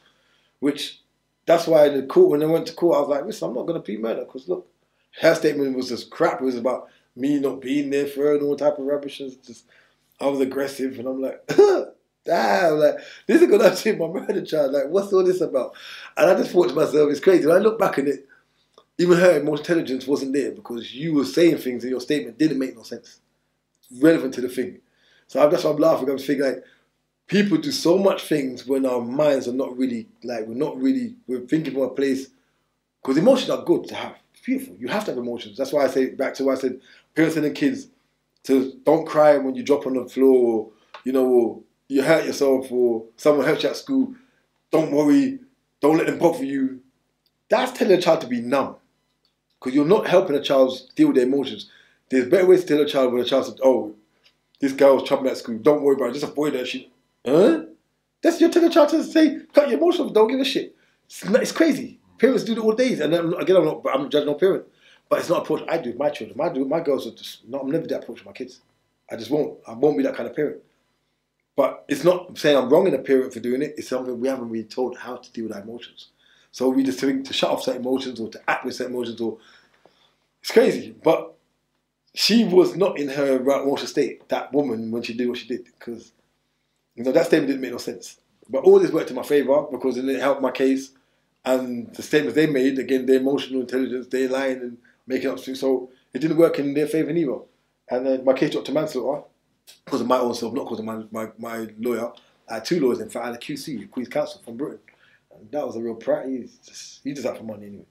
And the other one was this twat from Jamaica. He didn't have no sense. And he just told me to plead guilty for murder, and I'll try to get you for compassionate leave and be psychological crazy, because like I said, I had on my record, there's me from young school days, there's me having mental issues, and you get me. So he said we can play on that. I'm like damn fool, you crazy. I ain't doing that, because if I play guilty for murder, Jamaica's a mad system, and plus I knew the police won't make an example of me because I got stabbed in jail, innit? Like I got cut. First cut I got here on my chest. You see, cut my chest, and I got stabbed in my back. Can you see my back? Yeah. So I got stabbed in my back in jail. And that goes, I hurt people in jail too. I'm not going to play like I did when I was in Jamaica prison when I first got locked for the murder. So they wanted me to play like I'm guilty. Police set me up in jail to kill me. And when I got my own back on people, police tried to... And this was why you're on remand leading? Yeah. Well, I'm on remand to murder. That's what I'm saying. So I'm on remand. I know they want to kill me because police said, tell me already they want to kill you. So you want to kill me, and I'm going to now let you... I'm going to do stupidness and plead guilty, and then let them sentence me for murder, which carries a max minimum 25 for life. Sometimes I get 40 years in Jamaica. And sometimes I get life without parole. And I must let them do that to me, because they might make an example of me, because police are going to put in bad words against me. Town police are going to say, oh, you got this guy from back in the days, this foreigner, English boy, thinks... Me, I'm not stupid. I said, no way am I pleading guilty for a murder. So I was like, nah, I'm fighting this case all day. And I fought it, and by the grace of God, it got down to manslaughter. What sentence did you get? I got 15. 15? Yeah, 15. I ended up doing 8. I already spent 4 years on remand, so I just had 5 more to... 3 years on remand. I had about 5 more to do. So you know the 4 years in remand? No, 3 years on remand. 3 years in remand. Did you spend that in a certain... No, I spent in prison. I spent the first few months in St Anne's, where I got stabbed and cut. And of course, I got my own back on others for doing what they done to me now. But then I went to Spanish Town to run the rest of the circuit, because circuit court in Spanish Town, where it's called Circuit Kangaroo Court. It's called Kangaroo Court because it's just fake. But you go to prison, and every 3 months or so they send you back to court. So you go to prison, 3 months you go to court, see what happens. So I was in Kangaroo Court. I did about 10 circuits. It was about 3 years. I was about 10 circuits, 11 circuits, and during that time though, remand, it was mayhem. I was going through madness because the police stole my clothes in jail. So I had hardly any clothes to go to prison. They stole my money that British High Commission gave me. Big up to Prisons Abroad. I've never heard of Prisons Abroad. Yeah, organisation in North London. They always give you money in that. Send that money to them. Big up to them. They do amazing stuff. I'd love to collaborate with them on anything, because I think that what they do is amazing for people. Helped you survive his time out there as well. Yeah. They made sure they send that money in that for me, but again, the police stole all that. They stole all my money because you had to have a book. They put it in, so when the British High Commission put the money in for my family and from Prisons Abroad, the police you have to write the book. In the book, when you want some money out, you have to write your name to the book. They give out, deduct your money and everything. They stole my money and said they wrote it. The day I was leaving to go to court, they like, when I got sentenced, they said to me, after that, my third year, they said to me, no, my third year. Within my first few months, when I was at court, the first circuit I went on, they wrote my book when I was leaving St Anne's. They wrote my book. This is the first circuit court. They wrote in the book that I took my money out, which is bull crap. They took away my underpants given to people, because I didn't have name brand underpants. Son John and everything was wearing, and they had FUBU and that. The underpants they gave away, my shoes they gave away. So I ended up going to prison with a ballet, a cheese bottom ballet, and strap-on ballet, white ones, and a Nike Max, and a FUBU suit, and 1 underpants. When I came down with some nice designers and everything, they took all that, gave it to other prisoners when they were leaving. Do you get me? They told me I signed up for my stuff, and I gave away this and I gave away that. What could I do? Of course. What could I do when I'm leaving? I just have to go to the prison knowing that I'm going to have the worst time. Got no money, nothing. They took all my stuff, toilet shoes, everything. So I went to prison just bare. Had nothing. My I had to wait. I had to depend on prison issue stuff. I was going through struggles. When prison, It's bad enough in Britain. I can't imagine what it's like with prison Jamaica issue stuff prison. like that. Forget Jamaica prison is a hellhole, bro. In fact, I'm gonna get. I'm gonna. It's Talk to me about the conditions and how rough it is. Like you say, you've been stabbed up twice. Yeah, that's a up to the jail. court case. Okay, listen, jail is madness. There's about 10 jail sometimes with 6, 20, 12, depending on the amount of people in the cell, yeah? There's like, in the jail, there's like wood slabs around. Some man sleep on the floor, some man sleep on slabs. The knife situation in jail, easy to get forward and like you. I mean, prison, like, if the police like you, they, like I said, they gave man knives, they gave man everything, but they didn't give me. So that's why I got, even with my fingers, I got cut on my fingers. Using my finger, I cut my fingers. I had to fight for my shit in it because they didn't like me. You know what I'm saying? The first 3 months I was in there, they didn't like me. They knew what time it was. They thought it was their time to get me, kill me, and it didn't work. By the grace of God. You know, so I had my only thing. I had my toothbrush to sharpen my toothbrush to stab up people with that. But it really was like people were getting killed in these prisons and in jail. Yeah, People got killed in jail. Yeah, people got killed in jail. Yeah. But for me, like I wasn't making no one take my life. Or God wasn't making no one take my life in jail. But in jail was cruel, bro. It was cruel. Like, we used to piss in a bucket because there's no toilet in the cell. You piss in a bucket. There's there's not a proper toilet. It's like a bowl you got to squat on and shit. And then it's like you're getting fed in a basin. This like a basin, a bucket. Yep. Your food comes in a bucket. You hear me? Like your food comes in a bucket. You go eat out a butter dish and some kind of stupidness in jail. And what was the food like then? The jail food, to be honest, it wasn't too bad because the woman who cooked the jail food was a good friend of mine. So I got to respect her. Like she cooked the food. She looked after us in jail. She was the one that kind of like even told my tried to help me at times to get me. A lot of people didn't like she was looking after me. And you know when you were in the prison where you were from England as well? The jail was mad though. Let me explain something about the jail. People would beat inmates and make them stand on the grills. Right? In the jail, like the bars. Yeah. It's like if they didn't like you, man would make you stand up on the bar and hold onto the bar and you had to sleep on that. What the fuck? Like literally you had to sleep on the bar. So the whole, you know, at the bar, the cell bars. Yep. They said you can't come down, stay on the fucking bar and sleep. And they'll beat you. My said they couldn't do it because I didn't condone that shit. But people do that. People do that. I didn't condone that in them evil. It's entertainment. Again, people then emotionally just crazy. They're entertainment for them. And it was madness. So for me, I saw so much madness in jail. But when I was in jail, people wouldn't generally attack me because they were scared, because they knew I had a reputation on the streets. But again, I know the police. Let me say sorry. The police definitely lined up them two guys to try to kill me. Yeah. You get me? But they got their own still. So the man got their own back on them. You get me? One got his own back on them in jail. The other one got his own back in the prison. But sorry to interrupt. Was the prison controlled by the posses and the gangs, or was it controlled by the officers? The prison runs different from the jail because the jail, like I said, so much people locate themselves. So explain the difference between the prison and the jail. Okay, a jail is literally a police station. In Jamaica, jail is a police station with big cells with a lot of inmates in one cell. Yeah, and so that's where you are leading up to the court. Yeah, that's why I got stabbed up. That's why I got stabbed and cut in the jail. Yeah, but when I went to prison, I was not cut in prison still, but prison was different. So prison's the real what? Prison, yeah, Spanish Town prison. After 3 months of my run, I had nothing. I went to prison. That's where shit was really crazy because prison is not even like slabs, wooden slabs. There's nothing. You're on the floor unless someone gives you a sponge. So I had nothing in it. I had my fubu top, so I had to sleep on my fubu top. I take my fubu top on, lay on the floor, and sleep on it for months. Do you get me? I had nothing, and I had, like I said, I went there with no food, no clothes, no food, no toiletries, no nothing.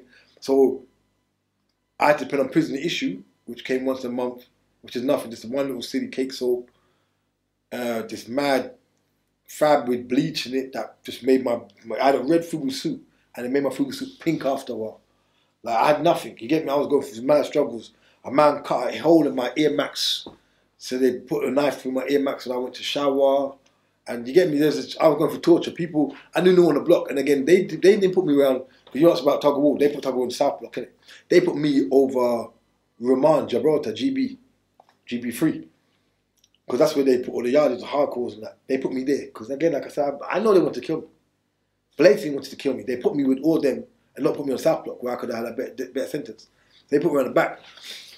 So I was going through madness around the back, seeing stabbings all the time. Man got killed down there. So my little Reggie Wood got killed. Bare people got stabbed up around there.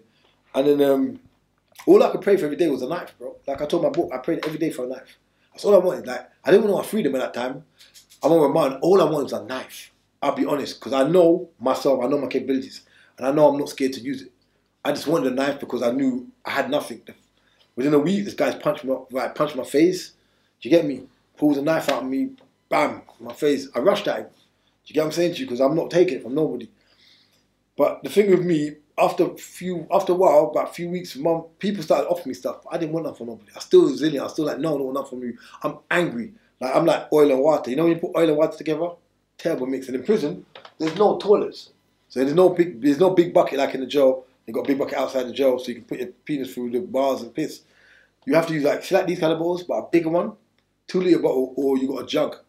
You get me? Like I said, I've got pictures to give you to show you, so you can. I'd like. Bottles. They call it the piss gal. Yeah, piss gal. Yeah. Oh, you're talking about the piss gal. Yeah, the piss gal. I had my piss gal, innit? So, and it was like, oh man, when I first went in the night, I went there, I didn't even know I need all that stuff.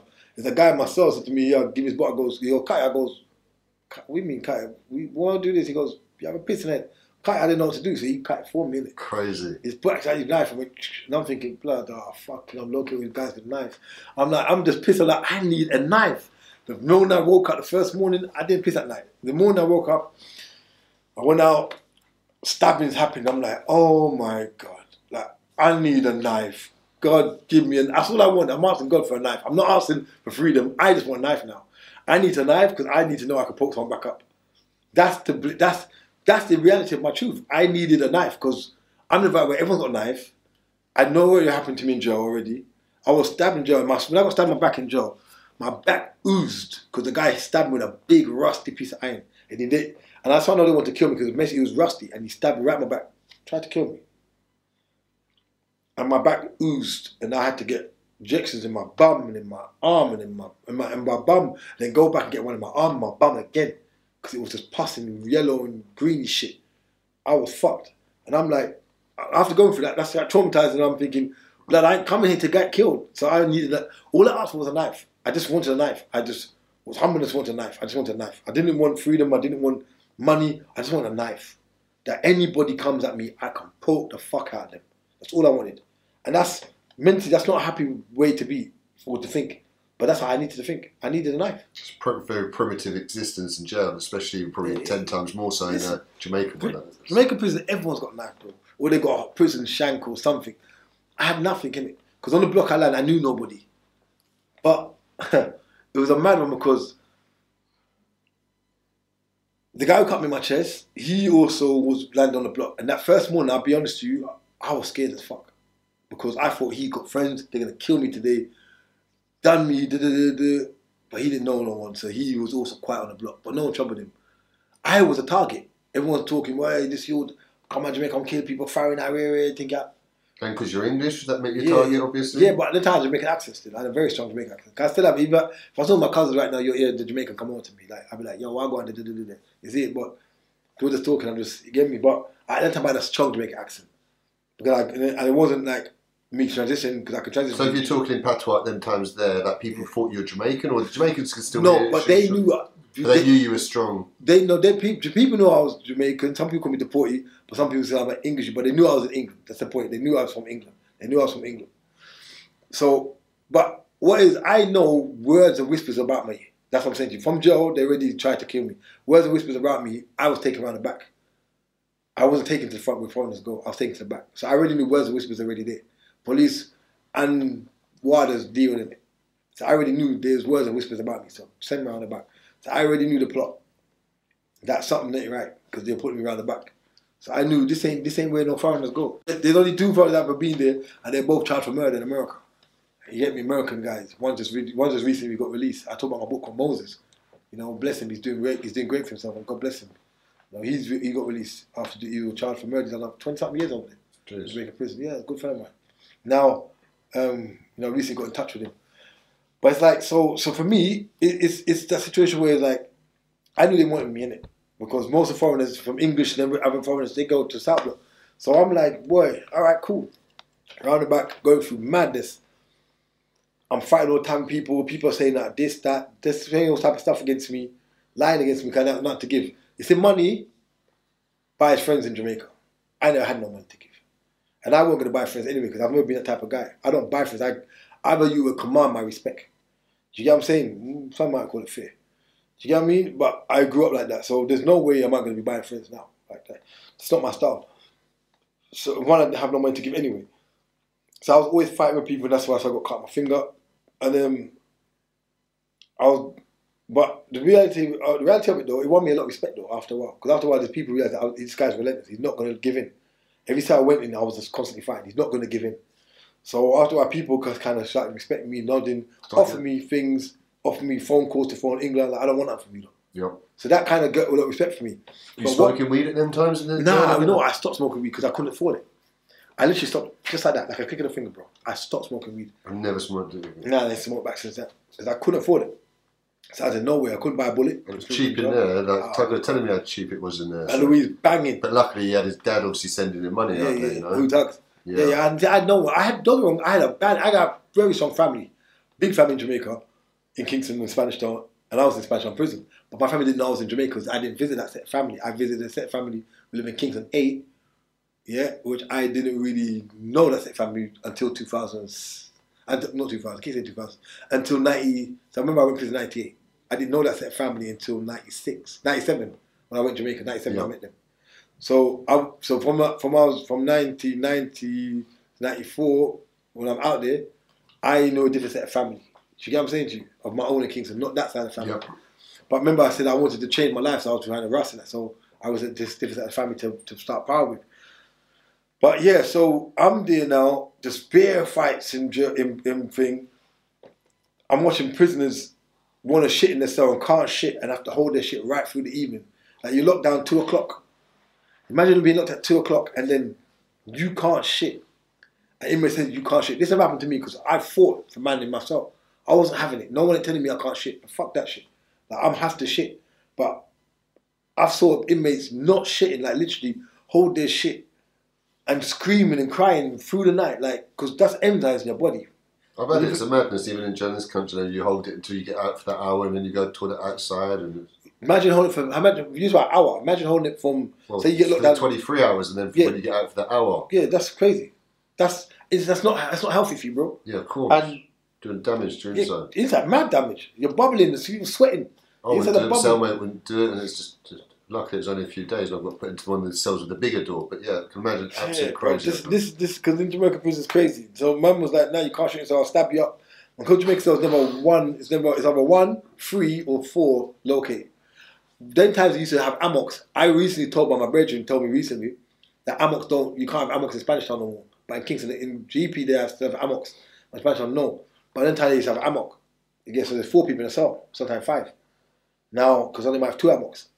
Now, and there's always 3 on the floor, one on each side and 1 in the back. And if you're big and tall, but they put in the back, and the cells are very small, they're like bathroom size. So if you get put in the back and you're tall, I feel sorry for you because you have to lay like hunched up and shit. But it's mad because you got to piss in the bottle and it's just it's uncomfortable, bro. It's inhuman. It's inhumane because when you think about it, you got to think of the Mandela rules. The Mandela rules. I talk about this in a documentary I'm doing. The Mandela rules. Because remember, Nelson Mandela was in prison. The Mandela rules is the basic human stuff, human rights that a prison deserves. And toilet facility is one. Jamaica prison has no toilet facilities. None at all. You got old style padlocks and your walls, if you see you will see the wall pictures, I'm going to show you some pictures. The walls are so disgusting. You lean on them, you get a thing called liver spots. Like, some cells, don't get me wrong, one of the cells are very clean because some inmates who have money will buy things and buy paint and paint their walls and clean it. But some cells are so disgusting, bro, that haven't been taken care of or no one is spending money on because not every inmate's going to spend money on these walls. Even if they got money, some just don't give a shit. And you lean against the walls will give you liver spot, bro. You can smell the dirt and the doo-doo in the wall, like, because you got chinks in the walls. Some of the walls got chinks in it. Chinks like these little insects that bite you. I've never heard about chinks until I went to prison. I didn't even know shit exists in Jamaica. These little insects that bite you, they're actually white, but you see them, they're browny red because they're blood sucking blood. Actually white insects, but the more blood is up, they change colour. Dark, yeah. Yeah, fucked up. Fucked up. And all these things biting me, and I didn't know what the fuck was going on, bro. I'm getting bite by these chinks. I'm like, what the? He messaging me, bro, that's chinks. I'm like, oh, fuck, bro. Like, I touched they stunk. Like, it was ridiculous. The liberty you're going through is so inhumane, bro. It's just degrading that you piss in a bottle. The fact that you piss in a bottle as a big man, you got to stick your cock in a bottle. Yeah. Every day you're sticking your cock in a bottle and pissing. And you'll make sure that bottle don't overflow. That's degrading as hell. It's psychologically it's degrading. You get used to it, but it's degrading. But you get used to being in a degrading environment. So that's not good for your mental health anyway. Do you get what I'm saying to you? Then and if you got a good cellmate and he makes you shit, it's degrading. You've got to shit in a bag now. You've got to get a plastic bag, you've got to line it with newspaper, and you've got to squat over that. So you're squatting over it like how we sit on the chair, you're squatting, they call it riding. Because you're squatting like a riding a bike, innit? So you're squatting over that and you're shitting. And if it's running, you're fucked. Because if you go on the floor, your cellmate's gonna fuck you over. You get what I'm saying? And that's the most degrading thing. Even though you put a towel up there, but it's or blanket to chill yourself, it's still degrading. You're around your cellmates. And no one talk about the scent of the shit. Plus the scent of the room anyway. The cell just stinks anyway. It actually smells. So it's just like all that. You usually use a wick if you're in your cell and you do a shit. You create a wick like you plait it. Yeah, the little bit of rope. Plait it with tissue and light it like a tissue, and you light it, and then like you plait it. And it's just, bro, it's inhumane, bro. The lifestyle's crazy, and this is what like people understand. Like the food is just it's like it's Jamaica, bro. Jamaica's got banging cuisines. They purposely make that food taste like shit. The rice and peas doesn't look like rice and peas, bro. There's no redness to it. It's like white rice and red peas. It's separate. It's like rice and peas isn't like that. Rice and peas is the white rice turns red. That's what rice and peas is. It's got a coloured complexion to it because the peas soaked. It's fucked. Everything. The chicken is because they had kara. Kara is what they brought into prison to forgive us, cook food for us. Kara. Yeah. But what they've done, now kara is no longer there. Now the prison cooks himself. When I first went to prison, there was no kara. I went to prison in '98. There was no kara. So prisoners used to cook the prison from the kitchen in copper pots. Now copper pots are unhealthy because that shit messes up your body and it messes your actual bone density. So the copper pots from prisons were leaning up and all type of shit. Their bodies were going messy, and that was affecting prison. They were also teeth in the meat. And some of the meat was all rotten anyway. Because some of the meat was so rotten because they didn't season it properly. When you put it toward your mouth, you smell the rottenness of the meat. It's wrong, bro. It's just wrong. Sometimes you see the rice and peas or the stew peas that they make, you think, what the if you take a picture from like a normal, go into Google and type in stew peas, and you put a stew peas picture up from Google of a proper Caribbean Jamaican stew peas, and you take a picture of this stew peas that I'm going to show you, I want you to do that. I want you to put a Google picture of stew peas and this stew peas, bro, and look at it. And you'll be like, they're cunts. Bro, they purposely make the food nasty. They've been doing it back then and they still do it today. And they removed kara, because kara brought food in, kara food just as bad. They brought kara in, we didn't even know if everyone called it kara, so I called it kara. And kara was disgusting when I was there. I've heard now recently kara's gone and it's back to using copper pots again, which is inhumane. So prisoners are eating out copper pots again, which the food is carried again in buckets. There's no proper, you're not eating proper utensils, it's buckets. You get what I'm saying to you? Yeah. It's dished out, it's just nasty, and there's not even a proper lids on the pots. The pots have a proper lid, and the pots got this kind of the lids on the pots aren't proper lids. They don't fit, so the lids fall into the bucket, into the buckets, and therefore, some of them got like metal. Some got some of these metal pots, but the pots ain't got a proper bucket, ain't got proper covers neither. So because they're using the plastic covers that are for the buckets. So then it falls in. So when you're walking, you got the flies, you got maggots and all that stuff. You walk, and by the kitchens, back in those days, by the kitchen, when the food's not ate, they throw the rubbish on the floor by the kitchen. So the rubbish goes on the floor. So imagine rubbish on the floor by the kitchen, which attracts flies, maggots, mosquitoes, causes soup water, there's water, everything, and there's food. The local cats and that get a field day, and they all pissed. They're just being in prison. I think they're like prisoners. they get pissed as well. It's just mad. And you got all that unhygieneness right by the actual food. Like, don't give me any pictures for these, don't worry. Yeah, right by the food, bro. Right by your food you're cooking, you find all this nastiness. Right by the food. Then you go even deeper, you've got the juncos, which is like birds, like, you know, juncos that fly around dead? Yeah. Juncos come down, they eat the food too. In the prison. That's how and this is right in the kitchen, huh? I ain't talking about somewhere else, I'm talking about the kitchen. And this is what comes on the tray. We go eat from a kitchen that right next to it is all this rubbish and maggots and all that stuff. So imagine, and rats, so imagine how unhygienic that kitchen is inside it. Crazy, you're lucky to survive out there. How did you get through that 8 years, Aaron? Probably, fuck, it's so God was with me, bro. Did you find faith in there, more so faith in there? Bro, I found mad faith in there. I found God in there, bro. Believe me. I'm be real with you. Like, I always had God in my heart, but boy, I really found God in there. And I found intelligence in there, bro. Like I said, emotional intelligence. So your change happened while you were in it happened in prison. I'm not going to say I was perfect in prison. I was still got myself into a lot of problems in prison. I was charged for attempted murder in prison, but that got dropped. And then I got charged for another attempted murder. But that shit wasn't making no sense. Again, they tried to kill me. They claimed that I did an attempted murder on someone, and I'm thinking, what the f*** are they talking about? I didn't do nothing. So anyway, they told me this after I was on remand. I haven't been sentenced yet. They said to me, we're taking you to Spanish Town prison. Remember I did 3 years on remand. They goes, we're taking you to Spanish Town police station. I said, for what? For what? Attempted murder? What? So I'm thinking, oh shit, someone got my passport caught back up on me. So I'm like, fuck me. Go then pack my stuff up, go to Spanish Town police station. Bro, there's empty cells. They walk past them.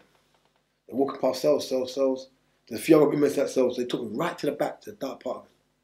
Right to the back. Be a man, that cell. I'm like, I look like,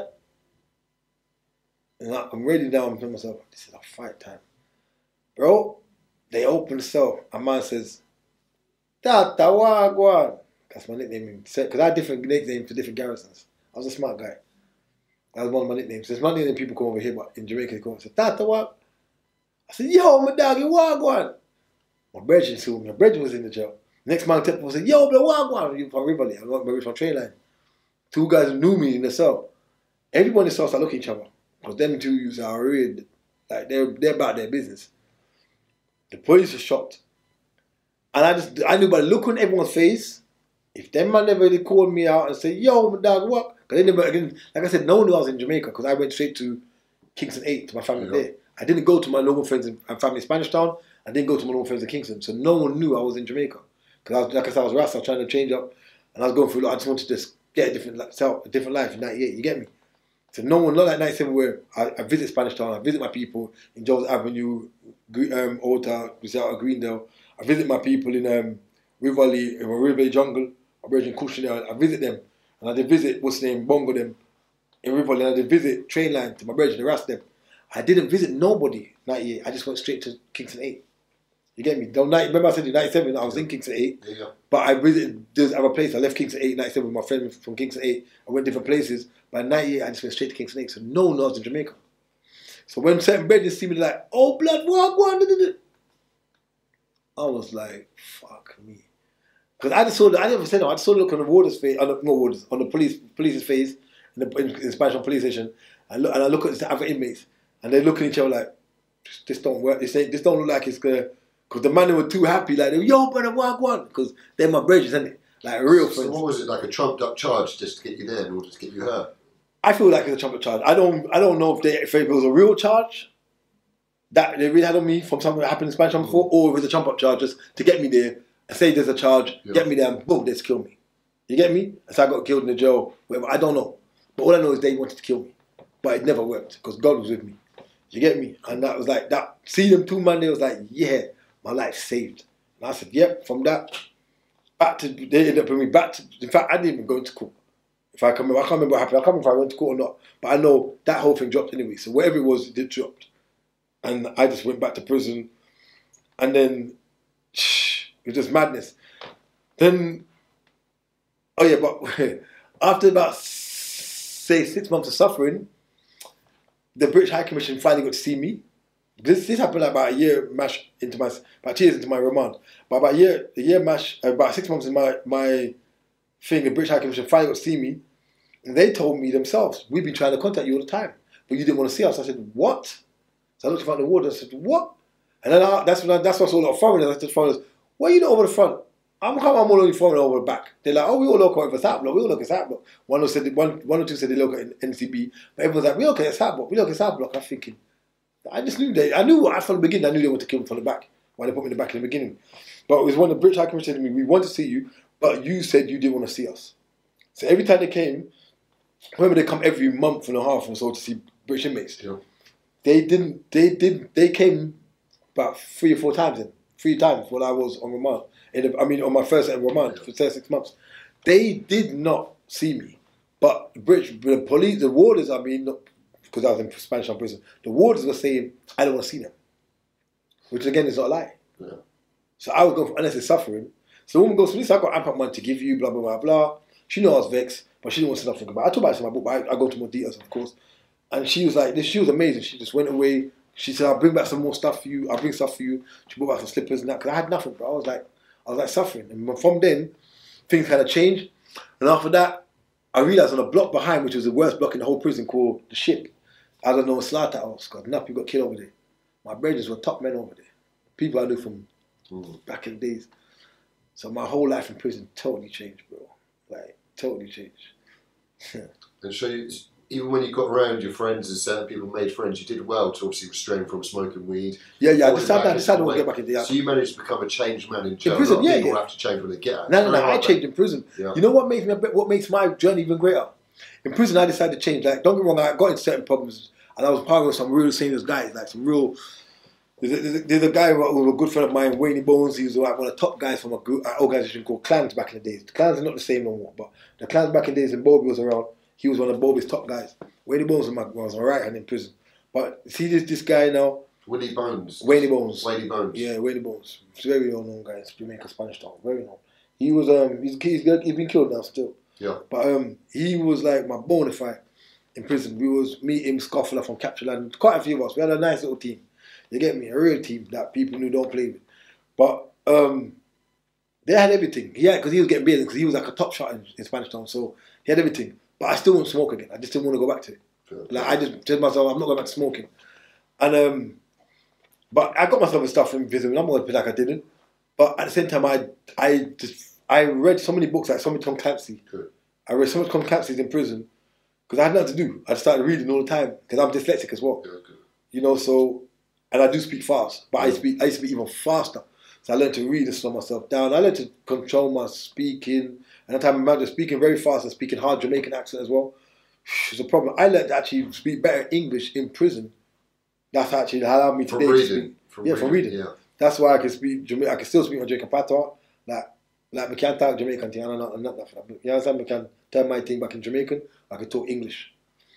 And if I told my family in Jamaica, I talk Jamaican because they don't fully understand English like that. You get me? They rather than start the patois to them. But it's like, for me, it was really important. I read and it helped me with my dyslexic and it helped me to slow my speaking, reading that where I spoke down as well. Because I still speak kind of fast anyway. You get me? But it's like, reading Tom Clancy was good for me. I read all these books, Patriot Games, because I had a few little, small library in prison, very small. But I read that, I read a lot of books on war, Cambodian war and that. Did you start writing your book while you were in jail? I did. Towards the end, I actually wrote my first book, which was a romance novel. Jeez. Yeah, I actually wrote the romance novel towards my end, after I was sentenced, and after going through madness, because I went through, like I said, I'm not going to sit and say, no, I haven't been through madness in prison. In prison, I went through a lot of madness. You know, even there was prison escapes that happened, you know, and my name is called upon them involved in that. So as much as I was trying to transform my life, I still was kind of at times a devilish, hellish environment. So I can get drawn into certain things. You know, the wall one time was blown up when I was sentenced. The wall was blown up in GP, literally with dynamite. You know, a friend blew up a wall, and people, you know, people said I had something to do with it because I was there. You know, I don't know. Things just happened around me. You get me? Things happened around me. People said I was involved, but I'm just saying I was there in it. I was there when it happened. I'm not going to deny I was there, but I don't really, you know what I mean? Of course. So when you were in there, and obviously you're a changed man now. Yeah, I'm trying my best. I'm reading. What were your intentions for when you came out? My intention was, because I used to love exercise in prison. Like, if you look at my book, the first page of my book shows a picture of me in 2005. Because remember I got locked up 98 in prison, 2005. Yeah, I'm diesel, and I was training hard, bro. So people said to me, come out and person train. But because I was also reading a lot of Bible there, people started calling me Israel. And then people started calling me Hebrew, because I was reading Hebrew, and then I said I'm going to get into the Israelite belief, and I like the whole scriptures and the concept of the Bible. So people said to me, go out and do some research on history and become a historian and study, and you get me? So people saw a different light from me. They saw me in a different way, because I was always talking about scriptures, and I became a different person. And I was writing poetry in there, and I wrote.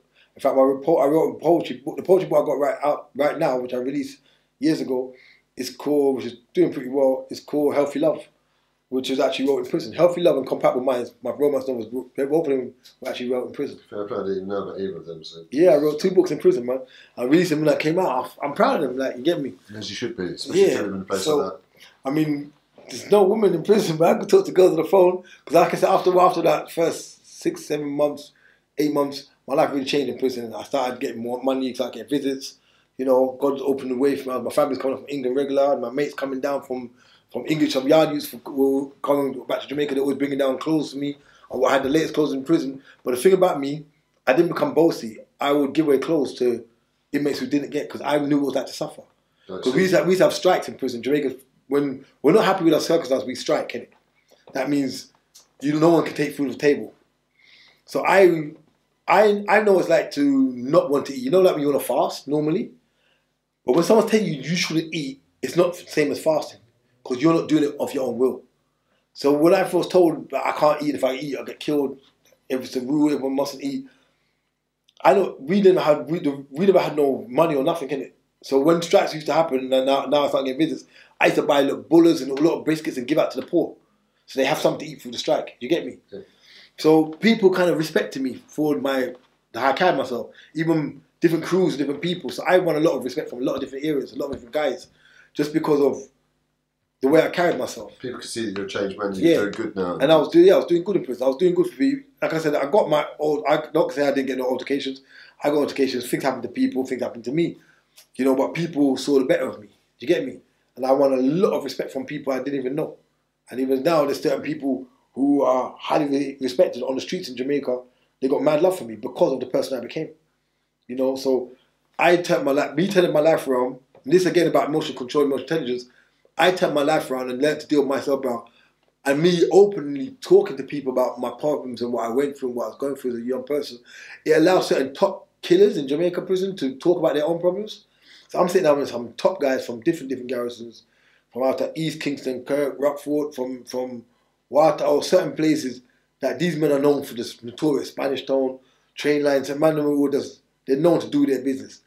But then they're talking with me on an emotional tip, and they're like, Channel Block, I know someone got you this and that, you and my father got some boom boom, and my mother, and they're talking to me their problems, and I'm like, you know what, but when you think about it, you could have done this, or that happened to you, but bear in mind, it wasn't your fault, though you could have responded different, blah blah blah, and I'm explaining to him, because I'm analysing myself for my own actions. I took time to analyse my own actions in prison, and the violence I'd done, and the things I'd done, and it made me start looking at life different. So then I talking to my friends, and coming from that kind of conscious conversation, it allowed them to open up to talk to me about.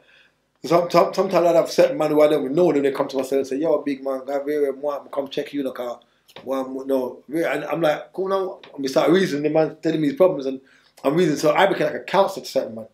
Do you get me? So before you know it, I've got respect from garrisons that don't like each other, hate each other, will kill each other.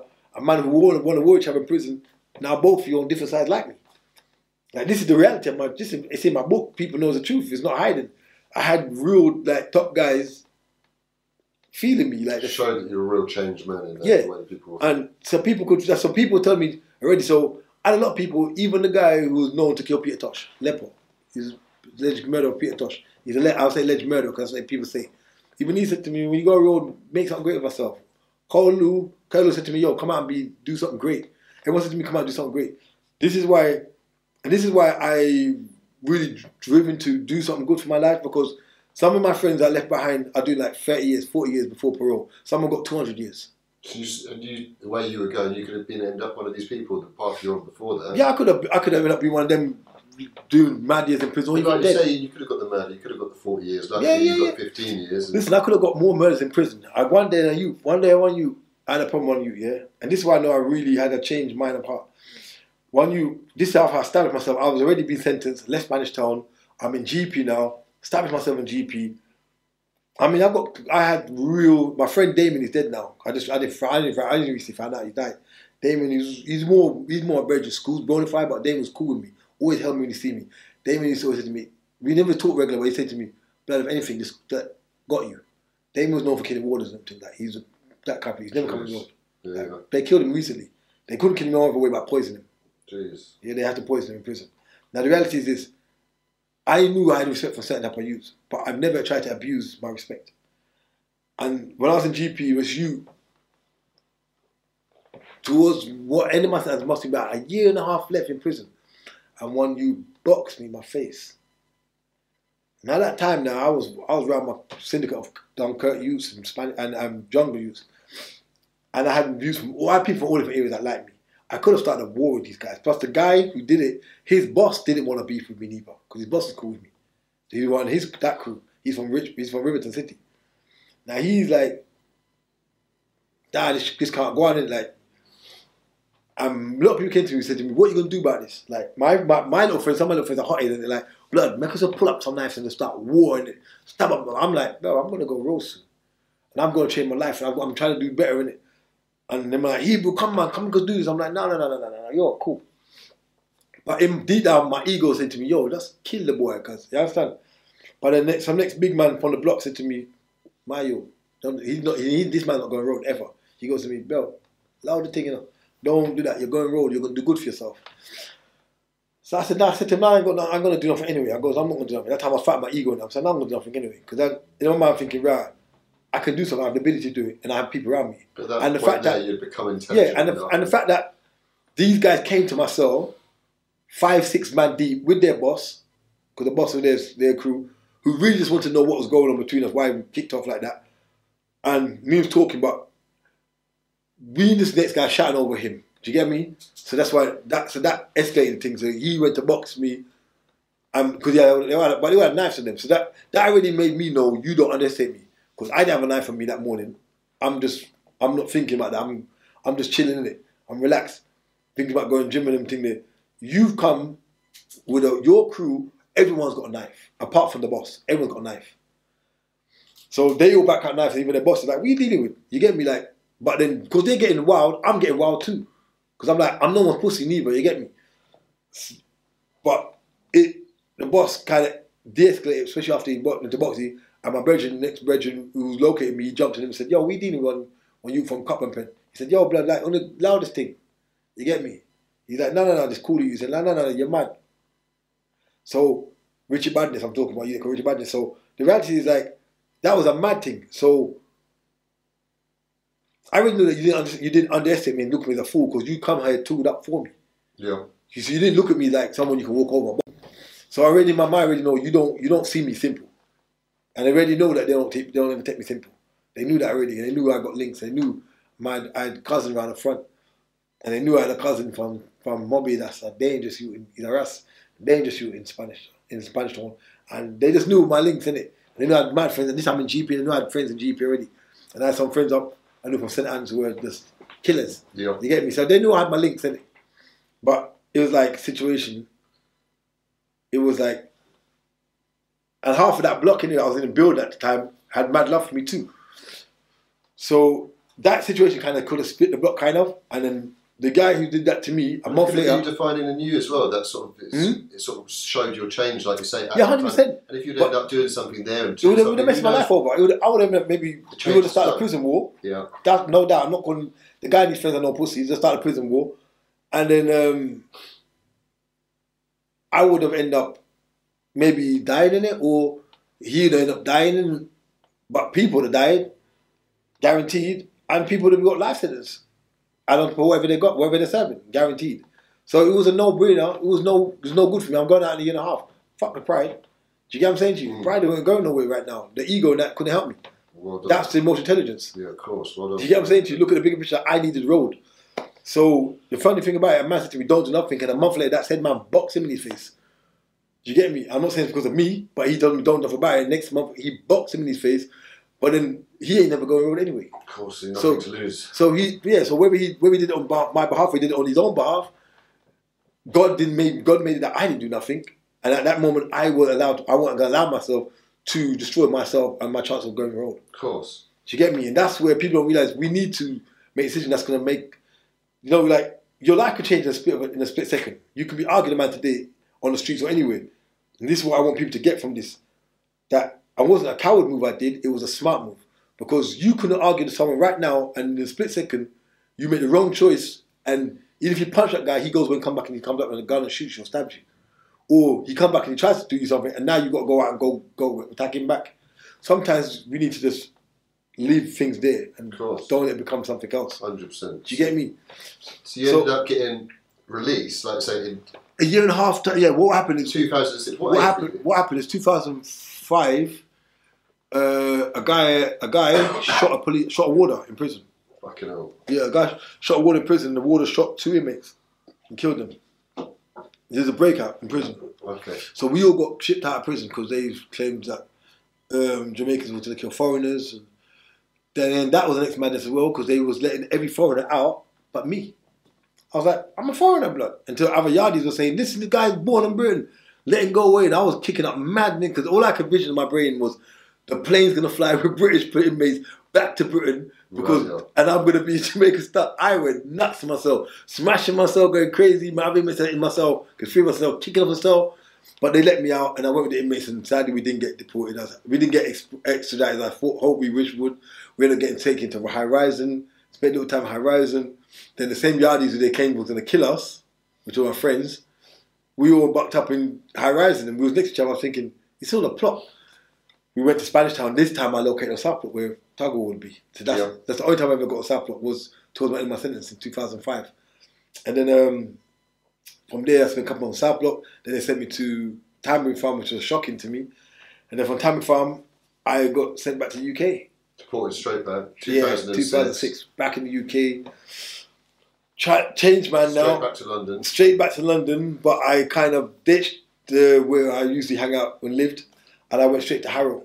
And I got stayed at my sister's house on their couch. Less than a man, living at on my sister's couch, no longer have my own place. My partner no longer together again. But with the right intentions at the time. Yeah. In fact, when I came out in 2006, I went to college in 2007. Well done. Did an access course in sports science. I graduated the highest marks in my class. Congrats. And then went to university in 2008. I didn't miss a time. I went to university in 2008. Graduated with a sports medical degree. Jeez. 2008 to 2011, graduated, had a motorbike at the same time. And I actually did my exams through the same process. My partner, at that time, she lost our child, and I was going through madness, but I still stuck it out, graduated from university. And because I'm dyslexic, I didn't tell them, so I got a 2-1, but it was, I forgot 2-1, low 2-1, but it was the fact that I didn't tell them I was dyslexic because they said to me, how comes when you're writing, your punctuation commas weren't in the best of places, so I lost some points for those things, but I told them I didn't care, man. I didn't want to help. I wanted to be me, stronger, and just do everything.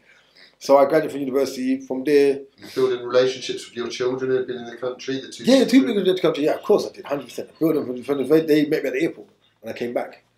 I definitely built relationships with them. Built relationships with my son in Jamaica as well. And I forgave his mum and me. We forgave each other because I also messed her up as well. We forgave each other and we talk. We're not the best of friends, but we talk because being amicable for my son. That's what it's all about. Yeah, 100%. It's all about my child. Got to be amicable for my son. So we got to. So we got along. Make it right. We make it right for my son. You get me? My son's a big boy now. He's 20 mash. He knows everything's happened, but he's cool. You get me? My other 2 children, they're also old now. They're 25 and 23. They're doing well for themselves as well. You get me? They know what I've been through. They've seen the changes, seen transformation, see what dad's about. Like I said, I came out went to university 2011, graduated. 2008, 2011, graduated. I did a little work for Queen's Park Rangers community. I went to Aldershot Football Club. Aldershot's literally right next to me. That's, I was at Aldershot Football Club. I did Aldershot today just before I came in. Is it? Food in Aldershot. Yeah, I did my actually university placement there. Yeah. And then the guys took me on for a bit because they loved the way I was a really good physio. Yeah, I still am a good physio. Awesome. I worked with Ryan. I worked with a lot of professional footballers. Awesome. Through my friend's agency, the football agency, I worked with professional footballers doing football physio. That's fantastic. And then I had a motorbike accident, so I kind of stopped doing MMA. I was doing MMA. I used to have kickboxing. I've been kickboxing about 20 years. So I had a motorbike accident in 2012. That kind of put me back. And then I kind of during that time, that's when I actually wrote my book. That's when I actually not wrote my book, but wrote out the book I took out of prison, because I wrote the books in prison using normal prison books, normal books, and I typed them out in 2012. My books, because after I had a motorbike accident, couldn't really walk in that. I typed the books out, and put them out. Didn't really push them as much as I should have, but I'm pushing them now, and they actually get a lot of traction now, especially because my autobiography is out. So what's it all about? So let's mention the 3 books you've done. Okay, I've done 4 books. 4 books? Yeah, 4 books. I put a lot of work in, man. 4 books. So in prison, I wrote Healthy Love. I wrote Healthy Love and Compatible Minds. Yeah. But Healthy Love is a poetry book, and Compatible Minds is the romance novel. Then like I said, I came out and that's why I typed them out after my motor accident in 2012. And then I wrote a book called I'm a Gun, about gun violence, talk about psychological impact of gun violence, how the gun takes over you. Don't people think they're in control of weapons? Like things let's put it in a nutshell. Would a man walk into a room with, there's 3 of us in the room right now, would a guy walk into the room by himself with 3, we all look like 3 strong looking guys, would any man walk in the room and try to fight all 3 of us? Maybe, maybe not. But with a gun in his hand, he's not gonna even fit, because the gun's is real power. So the reality is, when you think you're in control, you're not. The gun's in control. Brown is my name. My father's name is John. I'm cold, black and hard. I'll make you feel strong. I'll give you power to cut life short. My reign of terror is long. On the front line, in battle I stand, enjoying the feeling of your hand around me. The pulsation. So I wrote the book from a psycho perspective to that. I gave the book I gave the gun life. So I said that, imagine the gun could torture you. Yeah. So it's like the gun's telling him.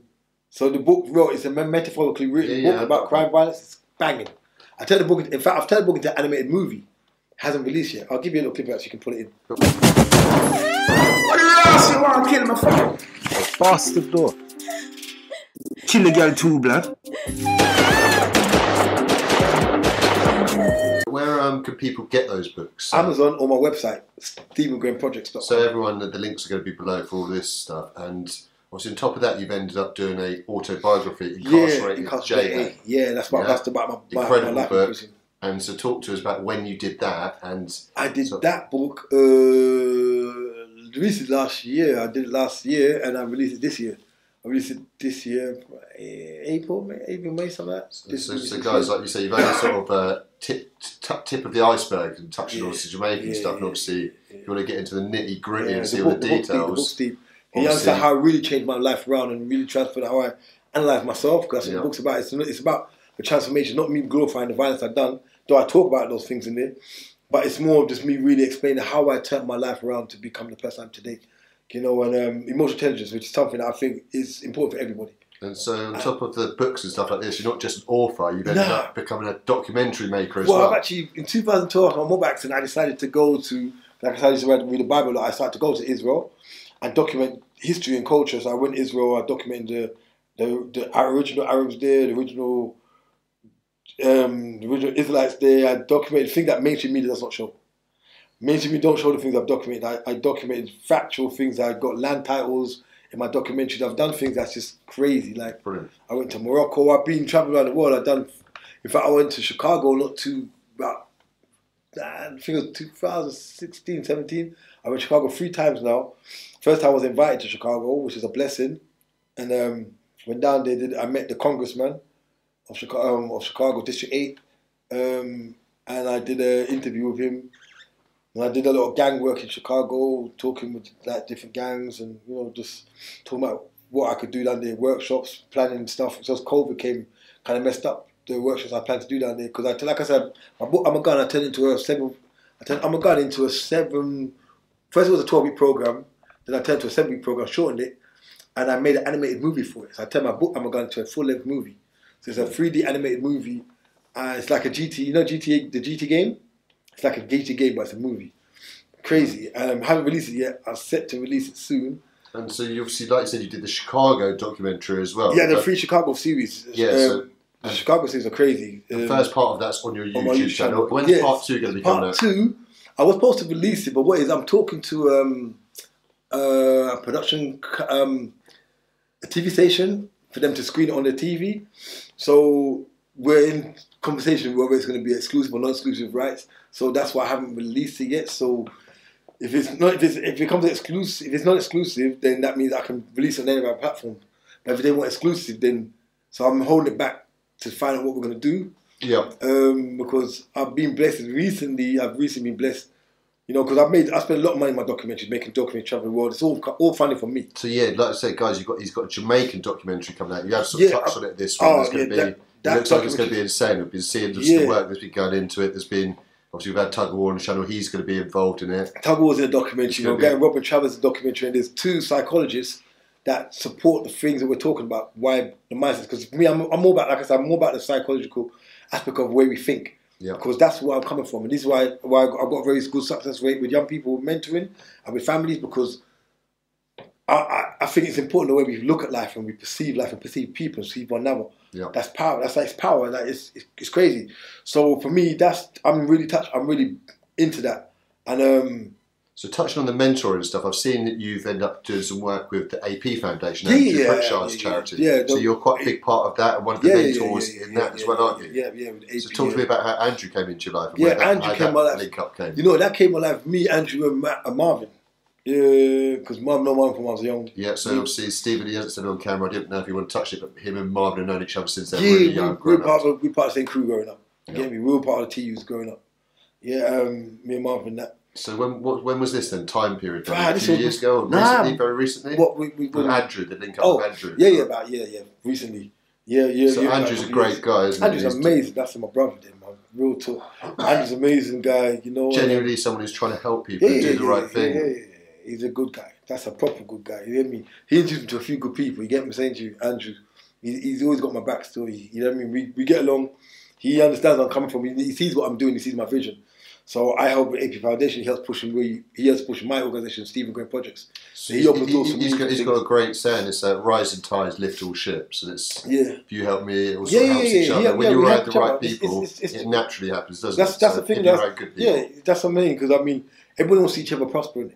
You get me? He's not going to hold me back just because he's got an organisation. He knows that this might be good for me. Hey, go out, Stephen, because that's mine is Stephen Green Projects. Go out and do this. And they hooked me up with somebody to go and do what I did. Like he helped me with Sean, innit? It's Andrew hooked me up with Sean. Yeah. You get what I'm saying? Andrew's not that type of person to hold me back from nobody. No, that's what the good people will try and obviously 100%. spread their links and spread all the good. Andrew sees all of my capabilities and he opens up a lot of doors for me. So, but it's like, back to what's the name, my, this Tug of War one. Whoa, it's going to be crazy, bro. And when are we hoping to have that? Is it going to be out 2022? Yeah, I actually want to be before 2022, like for December. Yeah, really? So literally in the next few weeks. Yeah, that's the aiming for. I'm aiming for that. That's what I'm aiming for. God, so it's close to sort of coming together as we speak. Yeah. Seriously, it could be crazy work going into it. Yeah, because I'm working tirelessly to get it finished. It's mad though, bro. Can't wait to see it. What is? I've got a lot of people in Jamaica prison actually giving me footage. Brilliant. So I've got real life footage coming straight from Jamaica prison. And like you said to me earlier, where that's going to be released. Where is that going to be released? That documentary. That's going to be released both on Sean and on mine as well. So Sean Atwood's channel, that's Sean Atwood, and on Stephen's channel himself. So like I said, the links will be below. When that comes out, I'll put some. And on Tug of War's as well, on Tug of War's channel too. Perfect. Because like for me, it's not about money. Keep it to myself. It's a statement I want to show people that the inhumane that's going on in Jamaica prison. It's really inhumane. It's way behind time. The prison system is outdated. It's absolutely crazy. So it's like it's for me. About the money I spend helping inmates getting, what they need to get, phones and all this type of stuff to do it. I don't care about all that. You know what I'm saying? The money can cost me anything. I don't care about all that. I care about getting that message out there. You get me? So it's not about me only. So Sean's willing to support me. God bless him Tug Wolves will support me. If you want to support me, brother, I don't really care. I just want that message out there that it's inhumane what's going on in the prison. And it's not only affecting Jamaica, it makes it affecting foreigners will come there, because whether you're black, white, in the Chinese, foreigner comes in, you're in the same shit. You're in that same environment. You're not eating right. You're going through madness. It doesn't make sense.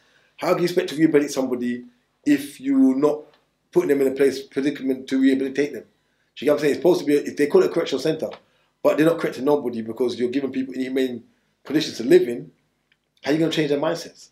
It doesn't make sense. Like, I'm one of the few to really change my mindset in that place. It's very rare to be able to do that in those places. Generally, people have to reform themselves when they come out of these places. Yes, I did mine in there. It's unbelievable. And so you've obviously mentioned, your books, people can get them on Amazon. You've got a YouTube channel out there. But in terms of social media, can people reach out to you on social media? Yeah, of course they can, man. Social media. So Instagram, I know you're on Insta. Yeah, Instagram, Stephen Graham Projects on Instagram.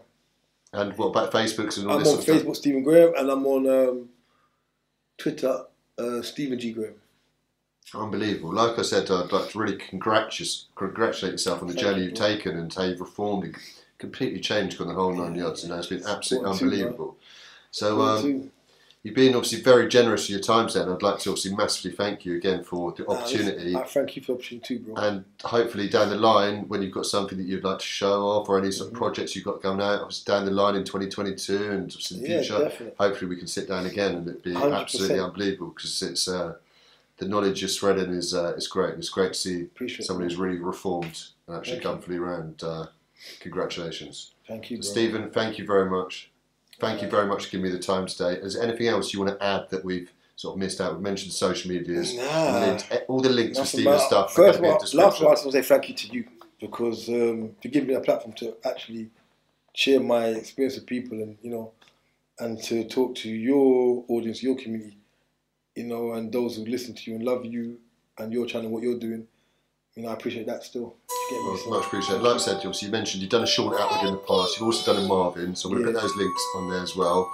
And hopefully, obviously, you could do a Banged Up Abroad. You seem like the perfect candidate for that. Yeah, it would be nice. I appreciate you telling me that as well. You know what I'm saying? Like, again, so a bit like a Sean, like Andrew. Of course. You're sending me. That's what I do. Like anyone who helps me, I try and help them. Yeah, you send me information. I appreciate that, bro. I really appreciate that. Well, like I said, thank you very much, and absolute pleasure meeting you. Until